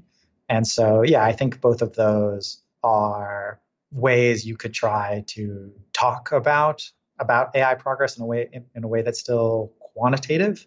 But I think a lot of what people are generally talking about is how impressed are they by by capabilities. They just kind of list all the capabilities over time and are like, how impressed are they by these? And then they argue something about whether or not what that means. And those arguments are like quite hard, I think, to be made convincing, though I think they still can be quite meaningful. Is that because people are just impressed by different things and there's no good arguments that this is more impressive, that one sort of capability is more impressive than another?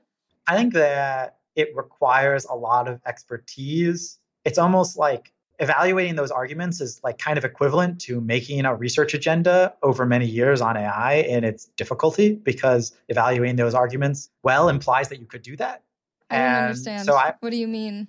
That you could do what? So say I'm like a research lead and I have to direct other people to do AI research over multiple years and figure out what's relatively promising. That's like similarly difficult to reading these trends and making such a qualitatively argument, or like you need the same skill set to do both well. I think it's just extremely difficult to evaluate such arguments is kind of the claim I'm trying to make. I definitely buy that claim, but what's the skill set involved that you're referring to? It's like the skill set that like an AI research lead has to have, because they have to pick out what's promising to work on, given what we've observed. I was thinking maybe you were going to say, well, it's really understanding how difficult certain tasks are. And that kind of involves understanding how they are done. I think that's also true. You have to know what's promising and what's tractable. And yeah, I think that's the kind of thing that it is. And like the research leads are all going to pursue different paths. So you don't actually want them to agree because you want them to pursue different paths. And so it's not surprising that they disagree as to how to evaluate the evidence.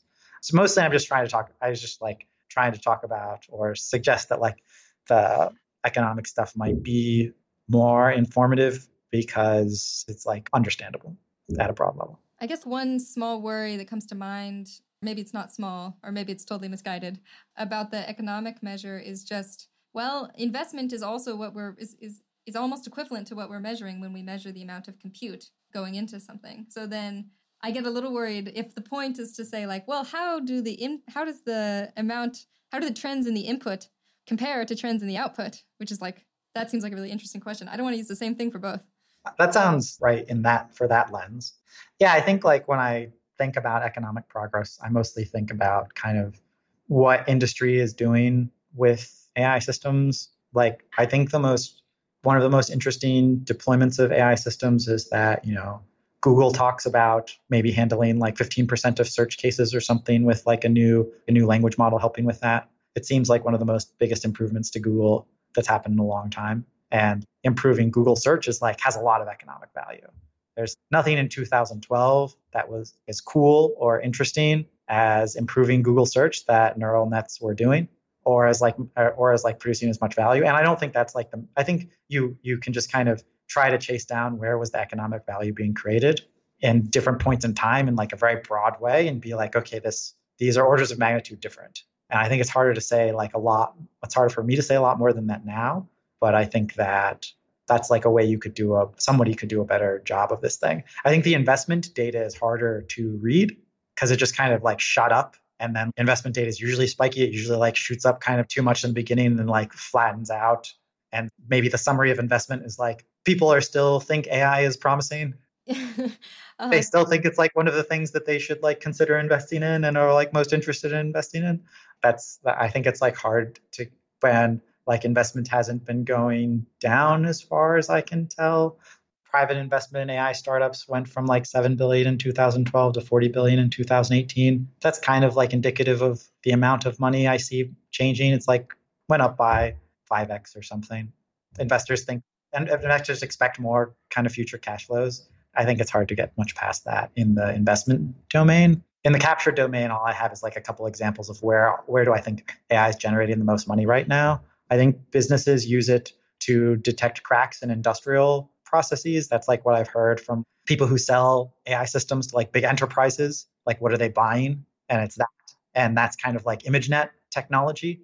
Like, you could have done that with ImageNet or a slightly better ImageNet, probably. I mean, you probably keep getting better at it, but that's maybe when it started to be useful.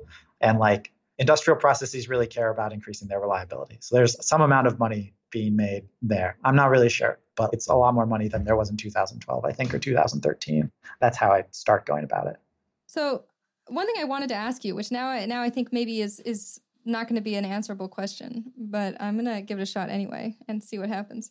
So we see these inputs going up a lot. In the case of compute, it's exponential. If we thought that progress in capabilities was linear, then we might draw a pessimistic conclusion about our ability to increase progress see like really fast progress in the future, because, it would resemble this phenomenon in science where we're investing more and more, but seem to have linear outputs. And I was going to ask, do you think progress is linear? And maybe that's a really hard question to answer. I mean, I think it's a hard question to give a convincing answer to. Okay. I think like what I was trying to set up, what I set up a little bit before is like, I think in terms of economic captured value, I think we see something exponential. In captured value, like returns that corporations or somebody else makes from neural nets. I think that I get the feeling of an exponential thing, not a linear thing there. From looking at the examples. Because in like 2008, it's basically rounds to zero as far as I can tell. And I don't know, it seems like over tens, it seems like maybe over like, let's see, Google, I don't know. It seems like making Google better is like worth a lot. Say it made Google 0.1% better or 1% better. That's like $1 trillion times 1 or 0.1%. That's like a lot more than the zero I ran it down to earlier. I think there's like more than that, but I think you only get from where we were at in 2010 to that with an exponential in terms of value being created. I think that's what we'd see if we measured it. I think that perceived impressiveness, it's like at different scales. So I think what people are mostly saying when they say that perceived impressiveness feels linear, there's a couple different things they could be saying. One is that they could be saying that they don't find what's happening surprising. That like given the past, the present doesn't look surprising. But maybe like that's a kind of a different claim to engage on, but it's like not about linearity or not. It's really hard to say whether or not something's linear without kind of defining the units crisply.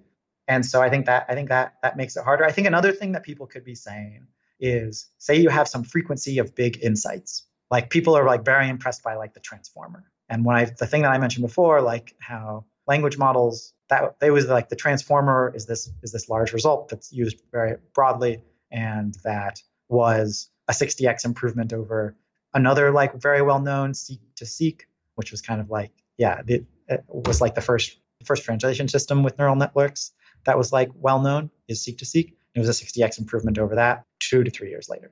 And so one way you could argue for a linear thing is to be like, how often do we get something like this? Do we get something like this at the same frequency all the time? Or are we getting these things more frequent, the things that are a given size? But then you have to be like, okay, here's a result. Like, how impressive is this result compared to other results? But I think that could be measured. Michael Nielsen and Patrick Collison tried to measure, is progress slowing down or not in physics and a bunch of other domains by having people pairwise compare the impressiveness of results. Because I think that's like an operation people can do pretty easily. And I think you could try and do something like that in ML to try and be like, is progress speeding up or slowing down or staying the same? And then you could kind of try to argue for linearness. If like the most impressive results seem equivalent to the most impressive results in 2 or 3 years ago. That'd be like another way you could argue for linearness. I think that way I'd be reasonably likely to come to that being constant. I would read a blog post that did that study. Okay, so before we leave progress in AI, are there any other developments that you think are particularly interesting and worth talking about? Well, I guess I have a different feeling as to like how important algorithmic progress is and versus compute progress after doing this AI inefficiency thing. I think a first order model is kind of doomed, like a model that only takes into account compute or algorithms. I think that the effects are kind of close enough to each other in magnitude and they multiply. And so because of this, you really need to represent both to understand what's happening. At least they multiply in like the space I'm interested in. Sorry, when you say the effect is close enough to each other, wasn't one 25 times over this time period and one 300,000 times? Is that not the thing you're saying is close together? Well, but the 25 is like a lower bound, and I made some arguments as to how it could be like a lower bound by like 100 or 1,000x some of the time. I see. I don't think I realized that it was that much of a lower bound. Yeah, so maybe a way you could think about it is when you scale up past systems, sometimes they just kind of smoothly scale up and keep giving you returns, but other times they just kind of fall off a cliff and like you could put astronomical amounts of compute into them and they wouldn't do anything to get to some certain level of capability. And so I think sometimes the algorithmic progress makes something possible with 100 or 1,000 times less compute than would have been needed before, and I don't think you could ignore such events being possible in your model. But even if to step back and make the claim slightly weaker or like more defensible, just the fact that they multiply means that you care about any 2x's and any 4x's from either one. And so just realizing that I think they multiply makes it, or in this space makes it so for me that I care quite a bit about both and about measuring progress in both. Wouldn't we have known that they multiply before measuring compute and measuring algorithmic innovation? Because isn't the argument that they multiply just that one is how much you can do with the other? Yeah, so I think they multiply. I think that if one of them multiplied but was basically static, so say that the amount of algorithmic progress was more like it went down by like 2x, I don't know, over this like 5-year period. It starts to feel more like a thing you could just ignore and be like, we could add it, but that's like a detail of the model. It's not like this key component of the model that you like is the second thing you add. Okay, that makes sense. Whereas like people reading AI and compute, they might infer like a pretty compute-centric viewpoint from it some of the time. I think that this is kind of, for me, I think of them both as like very important effects to understand if you're trying to think about progress. And yeah, I think that another thing that's like maybe interesting that we didn't talk about is like the slow AI progress viewpoint. Some people look at what's been happening and they're just like, this looks slow to me. I don't know, like people are giving this thing too much attention. They look at the performance and think this looks slow. No, they just like look at AI. They look at AI capabilities progress over the last 6 or 7 years. And they can say like, we're not solving the most important problems. We haven't made progress on the problems that matter. We are not getting breakthroughs that are meaningful at much frequency. Like we're not getting a new transformer every 6 months. We're getting this is like a kind of thing that we get every several years. And so, yeah, I just think that in kind of the interest of like giving people some kind of overall take as to like, if I was how to think about AI progress, I would want them to kind of have this, like, I think this other viewpoint is worth bringing up that I think these are the best argument that AI progress might indeed be slow is that you could say that there are problems that we really care about. We're mostly measuring progress on the problems that aren't the most important ones. And that when we look at how quickly we make progress on these most important ones and just project how many of those chunks of progress we need to really get to something really impactful, maybe it makes progress look quite far away. And that there's kind of like I gave kind of like a compute-centric view, and I would also give this kind of other view and be like, and encourage people to have kind of an ensemble of both of these views and to take new evidence into like how much it supports each view and how does it change each of these views because I think they both have merit and should be taken seriously. And how do you think the combination that's informed by these observations in compute and algorithmic efficiency, how do you think that does impact how we should think about the slow AI view?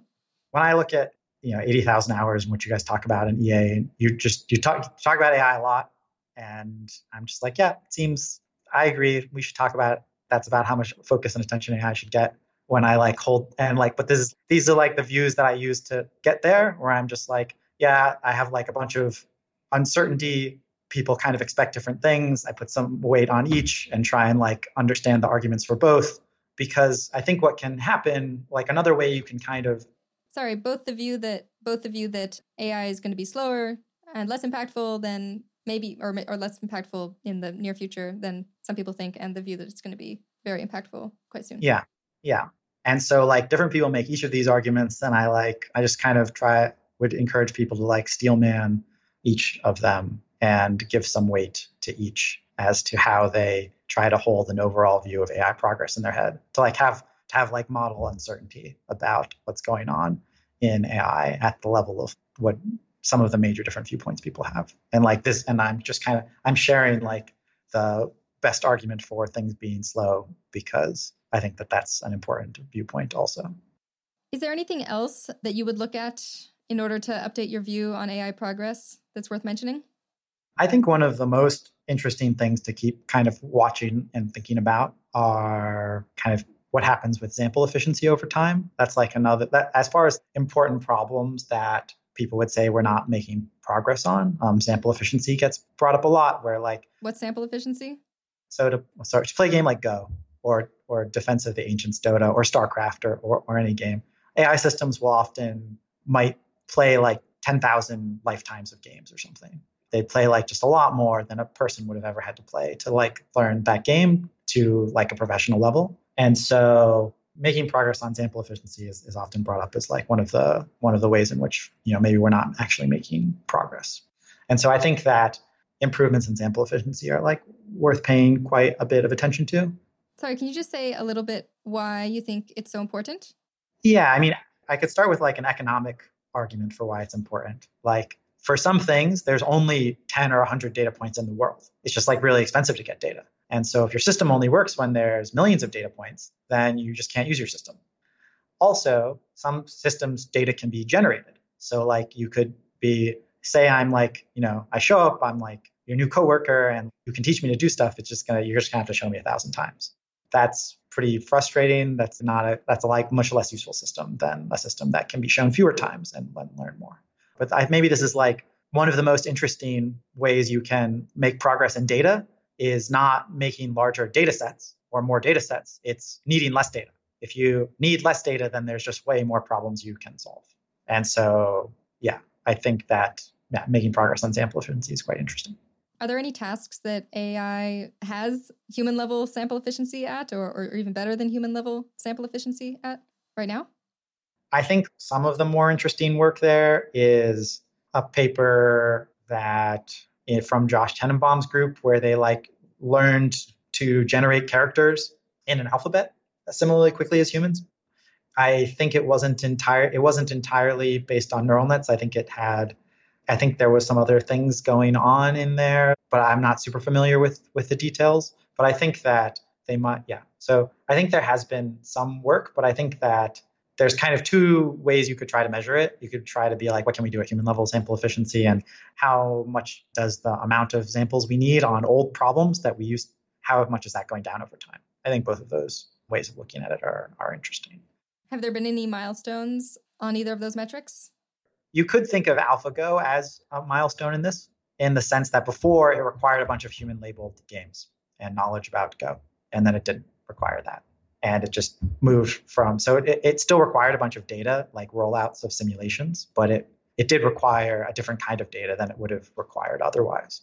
And so maybe that's I think that's probably like the most interesting progress that happened. But you can also imagine later systems of AlphaGo that required less compute and just fewer games, and that would be an improvement in sample efficiency. Sometimes sample efficiency is an improvement in compute, and other times it's not. And so yeah, I less have like interesting trends here to point to, and more to say like, here's an interesting way of thinking about data, and like a thing that I think is like, I think it's good to like say what kinds of things we should be looking at to update us.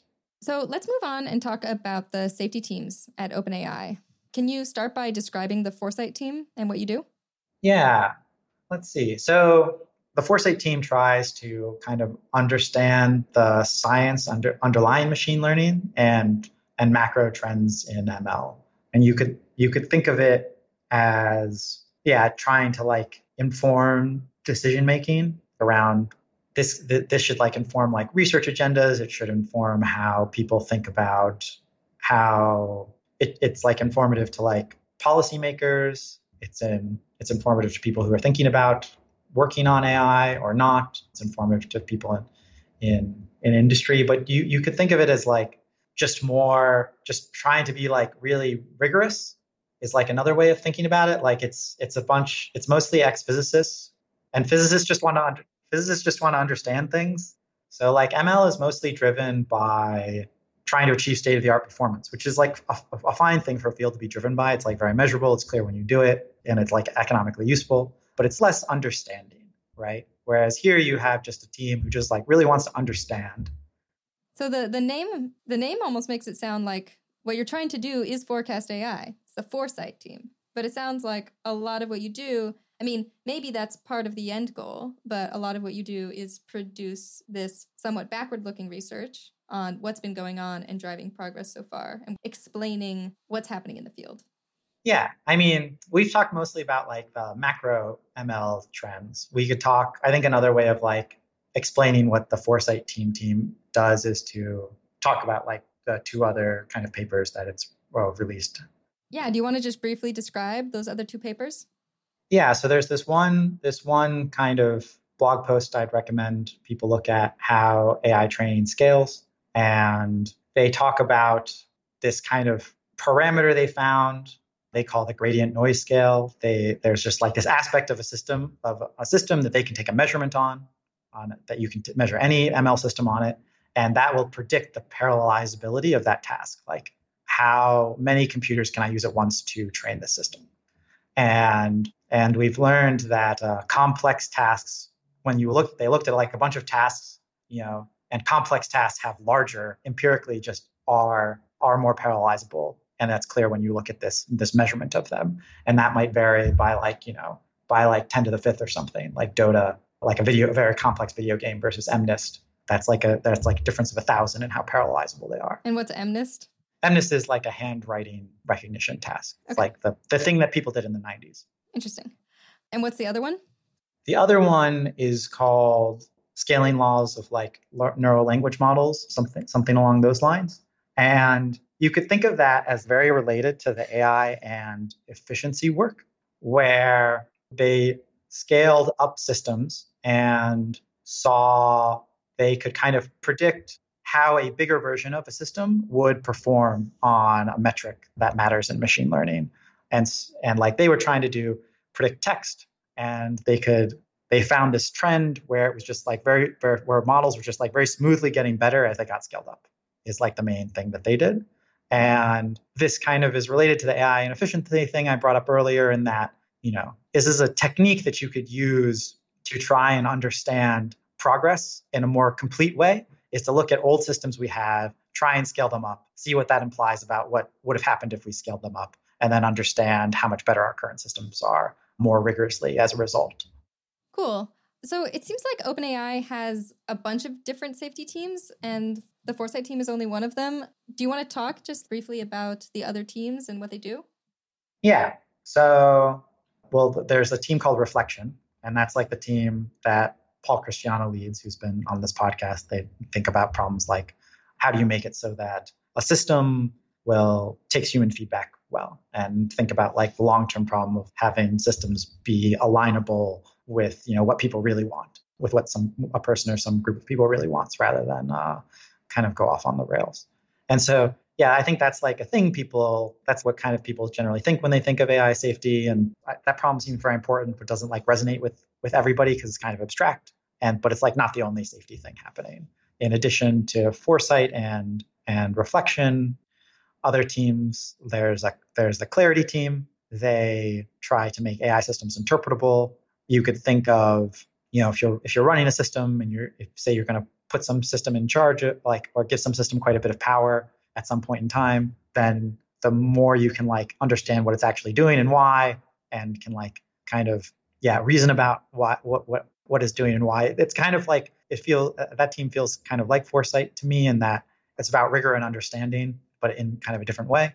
Yeah, it seems like it's about understanding the systems themselves, and Foresight team seems to be more about understanding the field or something like that. Yeah, where it's going. So they like recently released this paper called Microscope, and like their motivation of this thing was there was a time where we made a microscope and a lot of science happened. You just like started looking at cells. It felt very different. It like is just like you could just be like, hey, look, I looked at a bunch of cells and I figured a bunch of stuff out. And what if we did that kind of thing with machine learning systems where you just made it like very cheap and easy for people to look at them and try to understand them and zoom in on them at the individual neuron level? They like recently did something in that I think is quite cool. You mean like actually building a tool to like try to, or like or sketching out what such a tool would look like, or just talking about what the impact of such a tool would be? Well, that's like their motivation. But yeah, they released a collection of visualizations for like every layer of several well-known models so that it's easy to like figure out what things like individual neurons are doing in a bunch of well-known machine learning models. And that's what they did. They call it Microscope, and that's kind of what they feel like it is. And that resonates with me. Yeah, there's another team that focuses on safe exploration, which is it's harder to talk about that one. Well, their work without getting more technical, I think. But you could think of it as this problem where maybe a classic example of a problem that happens is, say I'm like a robot house cleaner and I'm trying to like clean up and like I don't want to break any vases. I prefer to never break a vase. How do I explore my world? Or I'm like a baby. How do I explore my world without accidentally doing a lot of damage? It's like an open hard question. So how integrated is the work of the safety teams with the work of other teams? So for instance, do the safety and policy teams at OpenAI work together a lot? Or, how closely is safety understood as part of capabilities research? How do they all sort of fit together? Well, first I can talk about how Foresight works with policy, where like one of the main points Jack Clark has been making is that, who's the head of policy at OpenAI, is that measuring AI progress is important. And that's like a thing that governments could do that would just be like strictly good for them. It'd like just get them better information and like get them more capabilities to like understand and like make better decisions in the future, while like getting them kind of connected, while like helping them build connections in industry that they want to build. And so the Foresight team we try to produce these like good examples of measurement that we hope will be useful and that like will just lead to ongoing things that get measured that are of interest. Because you're hoping actors in government will be like, oh, we're going to do some of that research too. We see now what it can look like. Yeah, to like start tracking some of the things we think they should track, and also to like do some of the measurement that requires a lot of expertise to do.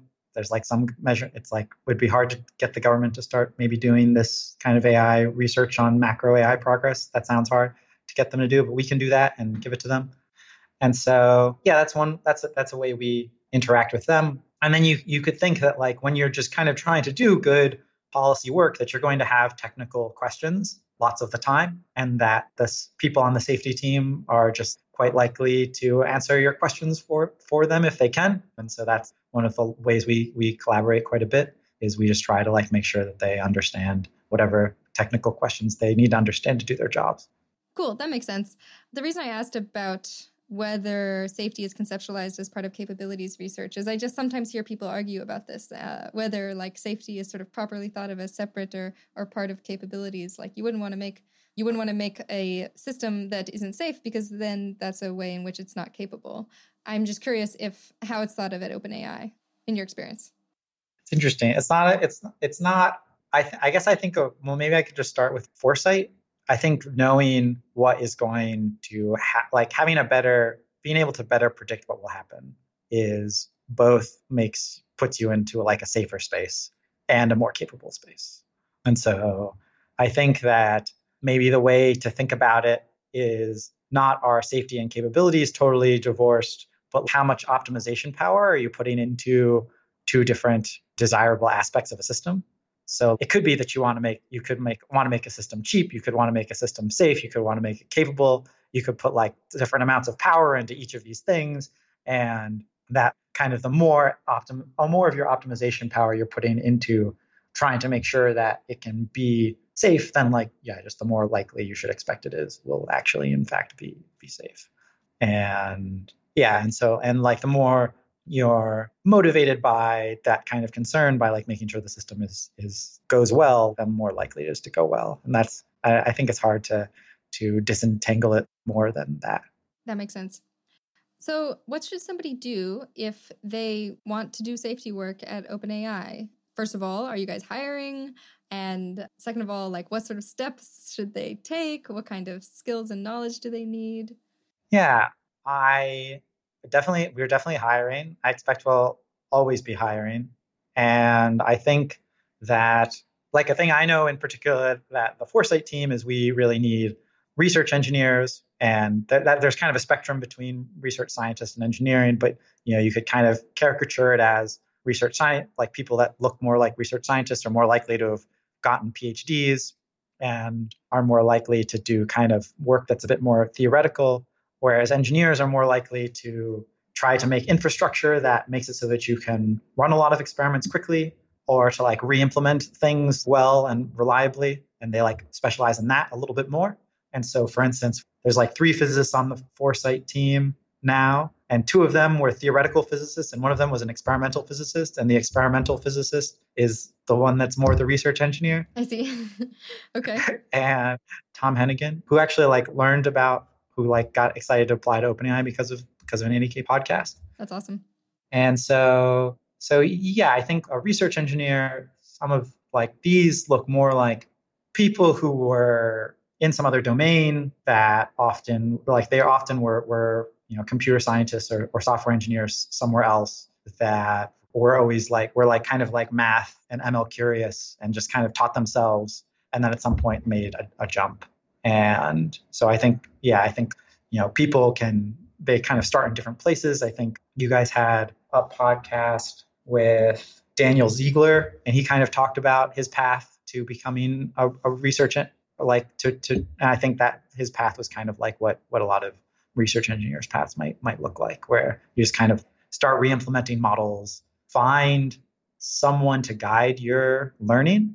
Maybe an interesting, like a novel take on becoming any career is what being an AI researcher looks like at Open. Like one way you could model it is there's somebody who wants to spend at least an hour a week talking to you and overseeing your research and thinks that research would be interesting. And that's kind of like where you're kind of trying to get to. And that you could make progress towards that if there was somebody who thinks that, what you can produce in what you might be able to produce 3 months from now might be interesting. And they're like willing to talk to you for an hour or half an hour to help you figure out like, what should my next 3 months of learning look like? And then they help guide your learning to make sure it's like useful to them, or like it's like in the direction that'd be useful to them. And then at some point they're like, well, here's some vague ideas that like, if you did any of these things, that'd be interesting. Then you like come back like a month later and like you did something that's interesting to them. And then eventually it's 2 weeks and then 1 week. And then they're like, well, you kind of work for me now because they're like, it's like you keep, okay. They keep being willing to invest more time, but you really need this guidance to, I think like this guidance is like immensely valuable to you. Like if you didn't get them to tell you what to learn, you could have learned very different things and then like never gotten to a position where anybody was trying to oversee your work. So has this happened with people at OpenAI where like some person who doesn't work for OpenAI asks them for an hour of their time every 3 months at first, and then sort of slowly it becomes the case that they work there? Yeah, I've seen that happen. Yeah. I'm trying to like describe it as like the smooth transition, but like, yeah, I think my friend Tom Brown, who was part of how I got interested in AI, he like made me take Coursera. He wanted me to take Coursera classes with him, and convinced me to read Superintelligence a long time ago. He got advice on what to learn from Greg Brockman, one of the co-founders of OpenAI, and then eventually got to a place where he was working at OpenAI full time. And AI and Efficiency was joint work with Tom Brown. Yeah, it seems like it might be like not quite the first step to have that meeting with somebody at OpenAI because, you want to first be able to, not have it be a waste of everyone's time?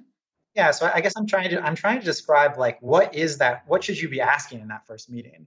And I think what you should be asking is, and it doesn't have to be a meeting, it can be an email or something, but it's like, what should I go learn in the next 3 months or like next month? And do you feel like people are usually pretty receptive to those sorts of questions? I think people are open to that question, especially if they somewhat know you. Like I think you can walk your social graph to find who is like the person who can give me this advice, who I already know or who knows somebody of. And I'm just trying to structure the question you should be asking them, which is like what's worth learning given kind of my eventual goal. And like how far away do I seem from that goal? And like, I don't know, you have this like very limited resource, this like expert time, and like you're trying to leverage it for as much as possible. And so you're trying to use it to like guide your learning process. I think that's a way to kind of learn. It's like a general set of ways. It's like a general way to learn like a lot of things inside of an organization, new career, lots of things, and to like conceptualize it as smooth. Yeah, that's really useful. At OpenAI, is there a more formal process that like some people should take? Oh yeah, there's like a fellows program, and you could think of that as kind of like the residency at Google, if people are familiar with that.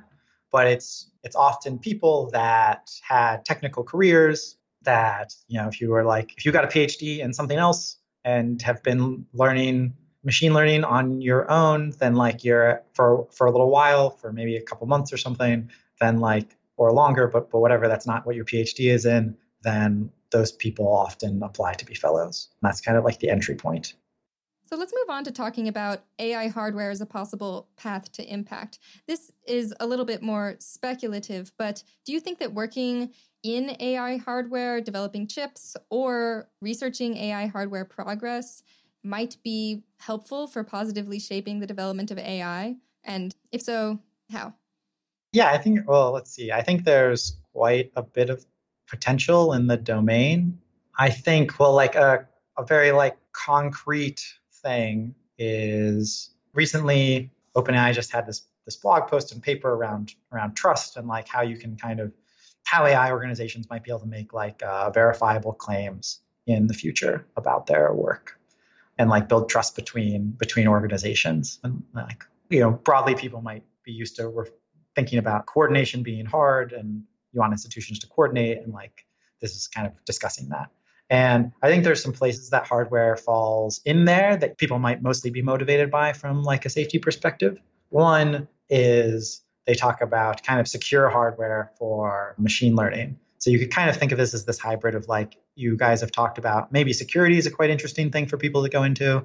There's like some kind, maybe one of the more one part of security that might be particularly interesting to AI is kind of is like having secure hardware that people trust. So what does that mean? Yeah, there was this thing that if you care about security, you saw they talked about Spectre, and it was like a vulnerability on a bunch of different processors and a bunch of different CPUs. And you could think of it as like it's lower than software. If your hardware has a security vulnerability, it doesn't matter what software you're running. Just everybody has a CPU. And if it's insecure, then all of them are insecure. And so, yeah, that's kind of how I would talk about hardware security. It's like a subfield of security that like maybe you'd be like more motivated by if you were motivated by trying to make AI go well. That was like very concrete to be like, okay, there's at least some paths that you would expect would be neglected otherwise, because you kind of have to have this motivation of making things go well to be interested in them. And they're just starting to be kind of pointed out. So that's like another reason to think they might be neglected. I guess I wouldn't be that surprised if there were like pretty big economic incentives to having secure hardware as well. I think there are pretty big economic incentives to having secure hardware. So yeah, I'm not trying to make a super strong argument. I'm just trying to be like, where might I nudge somebody, and if they are like interested in that kind of thing and pointing towards that. I think that if you try to get back towards AI hardware generally, I would mostly I could see a world in which hardware is like in the worlds where AI is influential. AI hardware might also be influential. And like, so you get this like very abstract argument. Be in the places that are influential, in the Be in worlds the where it place that are matters. influential. Yeah. Yeah, worlds where it matters. Yeah, I think it's hard to get a lot better than that with AI hardware. But yeah, I think that in those worlds, hardware might be quite influential. If you think about it from an economics point of view, that there's like some chance that hardware will like capture quite a bit of the value or more of the value than software. Is that basically because if really amazing progress is made in AI and it becomes extraordinarily profitable, then the demand for chips that can lead to really efficient computation will be super high. And so whoever's making those chips gets super rich. Is that basically the the story? Yeah, that's the world in which AI hardware has a lot of impact. Yeah. I mean, so I also just had this sort of inchoate sense of like, well, it seems like that's an important thing, so maybe people should go toward it. But I'm not exactly sure of the mechanisms whereby you could actually make sure that things go relatively well in those worlds. I guess by like maybe influencing your organization, maybe trying to get them to take the right cautions or adopt, certain kinds of business practices that make AI more broadly beneficial. So I know that there's this idea coming out of the Center for Governance of AI at the Future of Humanity Institute called the Windfall Clause, which is basic idea firms pre-commit to sharing a bunch of their windfall if things go a certain way. And I guess that's one way that people working at hardware companies could try to make AI more broadly beneficial. Yeah, I think if hardware companies signed up for a windfall clause, that'd be really amazing sort of progress. I mean, you could think of OpenAI's LP as like an implementation of the windfall clause. Do you want to describe that? Yeah. So at like a high level, after some amount of returns are made to people that hold like a kind of equity in this limited partnership, then like all future profits or returns will go to a nonprofit. And so yeah, which is Yeah, sort of its own windfall clause. yeah. So that's OpenAI's LP, and I think I think it'd be quite good if more organizations had such a thing. I think it's like it takes a lot of influence within an organization to get them to commit to something like that. So if you imagine somebody who's like founded a hardware company, they get to do that if they want. Probably they're going to have to negotiate it with their investors, but I think that there is somewhere in the tales of payoff of influence that you could have. Like any executive might also have a chance. Anybody that was early at this hardware company that has like a close relationship to this executive, you might whoever like can actually make the decision to do this thing. So yeah, I think that that's like another reasonable example of how things could go quite well by influencing hardware. I think maybe another argument for it is just some amount of diversified portfolio. There's probably some people that have a particular fit for hardware. They're like particularly interested in it. They think it's a particularly interesting problem. They already have like strong connections in it or something. I think that it's got potential. Yeah, I guess like one worry about this is just, in order to get into a place where you can have that kind of influence, you're going to have a lot of success, probably speeding up AI hardware progress. And it seems like not totally clear that would be a good thing because it could give us less, time to like research ways to make AI safe and beneficial if AI hardware is getting better and better so we can use more compute more and more quickly. Yeah, I think that similar argument could argue against doing most AI research, like at least qualitatively. Maybe there's an ad absurdum argument against it. I'm not sure. Like I think a related point, people sometimes talk about trying to coordinate to slow down AI progress, and like wouldn't that be good? And I guess my response to that is that having the level of coordination in the world where we could do that kind of thing sounds amazing. Just having that level of coordination. And that seems like the good part, but we seem like so far away from that it's just outside of the considerations that I generally think about.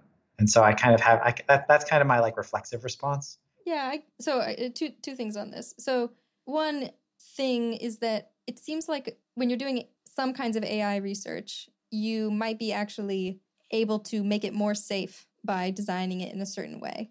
And that, at least, I'm not sure, but it doesn't seem obvious that there are ways of doing that in AI hardware. Yeah, I think it's a research question. It's a research question I would be interested in. Not researching myself, of course, because I'd be totally unqualified, but somebody doing. Yeah, I think there's some portion of it that if you want to be quite careful, there are like probably things you can think about that like are pure safety or security things that aren't really about capabilities. But I think that that maybe what I was trying to paint was like one path towards a lot of impact, and and like paths towards lots of impact have risks and other stuff in them. It's like I think it's like quite hard to like get to. There was like lots of risk of lots of different kinds along this like path towards a lot of impact of getting a windfall clause at a hardware company. So I think I think there's risks in going down such a thing. Yeah, I guess just trying to figure out whether the risks are worth it. I agree that is the question. I'm not particularly opinionated on it. My opinionated thing is mostly just like think about the tail outcomes and how they would like actually happen. And that's kind of why I brought up it might require a lot of influence inside of a company to get them to adopt a windfall clause. That makes sense. I guess related to this, it seems like there could be a path that is a bit less risky, something like AI hardware policy, which is not really a named field right now, but not so much going into hardware companies, but trying to work with governments or other sorts of bodies that might be able to regulate AI hardware, or perhaps, create the kinds of incentives that would make it advance at the right times in the right places. Does that seem like a promising path to you? I think that hardware expertise is worth quite a bit. It's not that to policy and to forecasting. So, for instance, the kind of person who I'd be like most interested in forecasting more and trying to like make good forecasts about like Moore's law and other trends is somebody who has been building chips for a while or has worked in building chips for a while. I think there aren't that many of those people. I haven't seen somebody from that background that is working in policy yet. But my guess is that that they could be very useful at some time, and that it'd be like reasonable to try starting now with that kind of thing in mind. But that's like pretty speculative. I know less about that than the forecasting type thing. That like I think hardware forecasting is like very interesting. Cool. So maybe somebody who has experience in hardware but wants to sort of convert that expertise into trying to make safe and beneficial AI more likely. They could go down a sort of research route, looking into Moore's law and what we might expect to happen to it. And like maybe they could go into a policy position, or like they'd probably be very valuable there. I don't know at the moment how receptive policymakers would be to that kind of thing, but it seems like it could be valuable. Yeah, I mean, I think they would have to be, right now they'd have to be the kind of person that, for instance, there was never a job description of my job at OpenAI. There was never a job rec. I just kind of started trying to do this job. And so did you take the route that you discussed before? Yeah, I met someone at OpenAI and then started talking to them more frequently, and then they became my manager at OpenAI. Like that was the path for me. That's probably much less likely to happen in like more formal domains, like in the policy world, I would think. But so I think then what you look for is you get your first job at at a place where you can show up informally. Like some places you can't, you generally can't. It's harder to do that in the government or something. But there's some place that is like, some places vary on that. So you just apply to the informal places first. And you like walk up the chain. Sometimes there's a way to get like some minimum credential. I think like a public policy master's or something is kind of one way where people get a credential quite quickly that makes them seem reasonable. So it's like you could be somebody that has one of those and has a background in hardware, and then all of a sudden you're like one of the most credentialed people there is. It could happen pretty quickly. That sounds like a really interesting route. I'm curious if any listeners will be able to do something like it. So I think we should probably wrap up. But before we do, is there any sort of underappreciated idea that you think our listeners would benefit from hearing? Yeah, I mean, something that you guys talked about, well, that Alan Defoe talked about on one of your guys' podcasts was that he had decided that he was going to work on kind of AI policy once we beat Go, that was like going to be his trigger. He could kind of like ignore AI until that happened, and then he would work on it. And I think this is like a very good way of viewing things that there isn't a lot of evidence for right now, or that the evidence seems too murky or like too small amounts of it to make a decision, is to just be like, what would be enough evidence for me to like pay attention to this thing or to start working on it? And, to think about those kinds of triggers for people's major decisions around AI or around other things. I mean, it must be kind of hard to pick a trigger, right? And then not reconsider it. I could imagine like picking the Go trigger, but then you get there and you're like, oh, but I was misguided. I didn't realize how not impressive that was, or this is going to be, or something like that.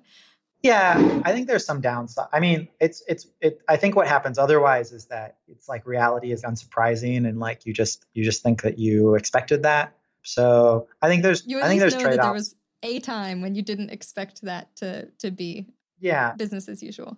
I think commitments like that you should maybe think of as like 80 or 90% commitments or something. Like you haven't literally bound your hands, but this is kind of your strong intention as to like what would convince you.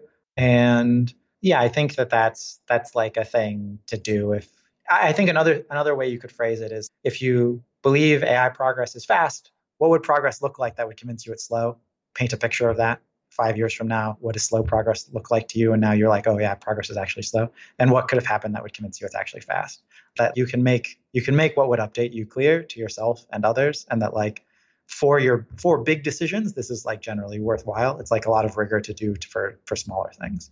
Yeah, I like to think about this. Yeah, I guess it's another version, I guess, of getting precise about your beliefs. Yeah, that's my style. Okay. Yeah. Cool. Well, this has been really interesting, and I feel like I've learned a lot from this interview. So thank you so much. Thanks, Arden. It's been great. I hope you enjoyed that conversation between Arden and Danny. If you'd like to hear more from Arden, you can find that in episode 67 with David Chalmers, episode 72 with Toby Ord, episode 66 with Peter Singer, and episode 75 with Michelle Hutchinson. There's also a bonus conversation between me and her on demandingness, work-life balance, and injustice that came out back on February 25th. The 80,000 Hours podcast is produced by Kieran Harris, audio mastering by Ben Cordell, transcripts by Zaki Yorhak. Thanks for joining. Talk to you again soon.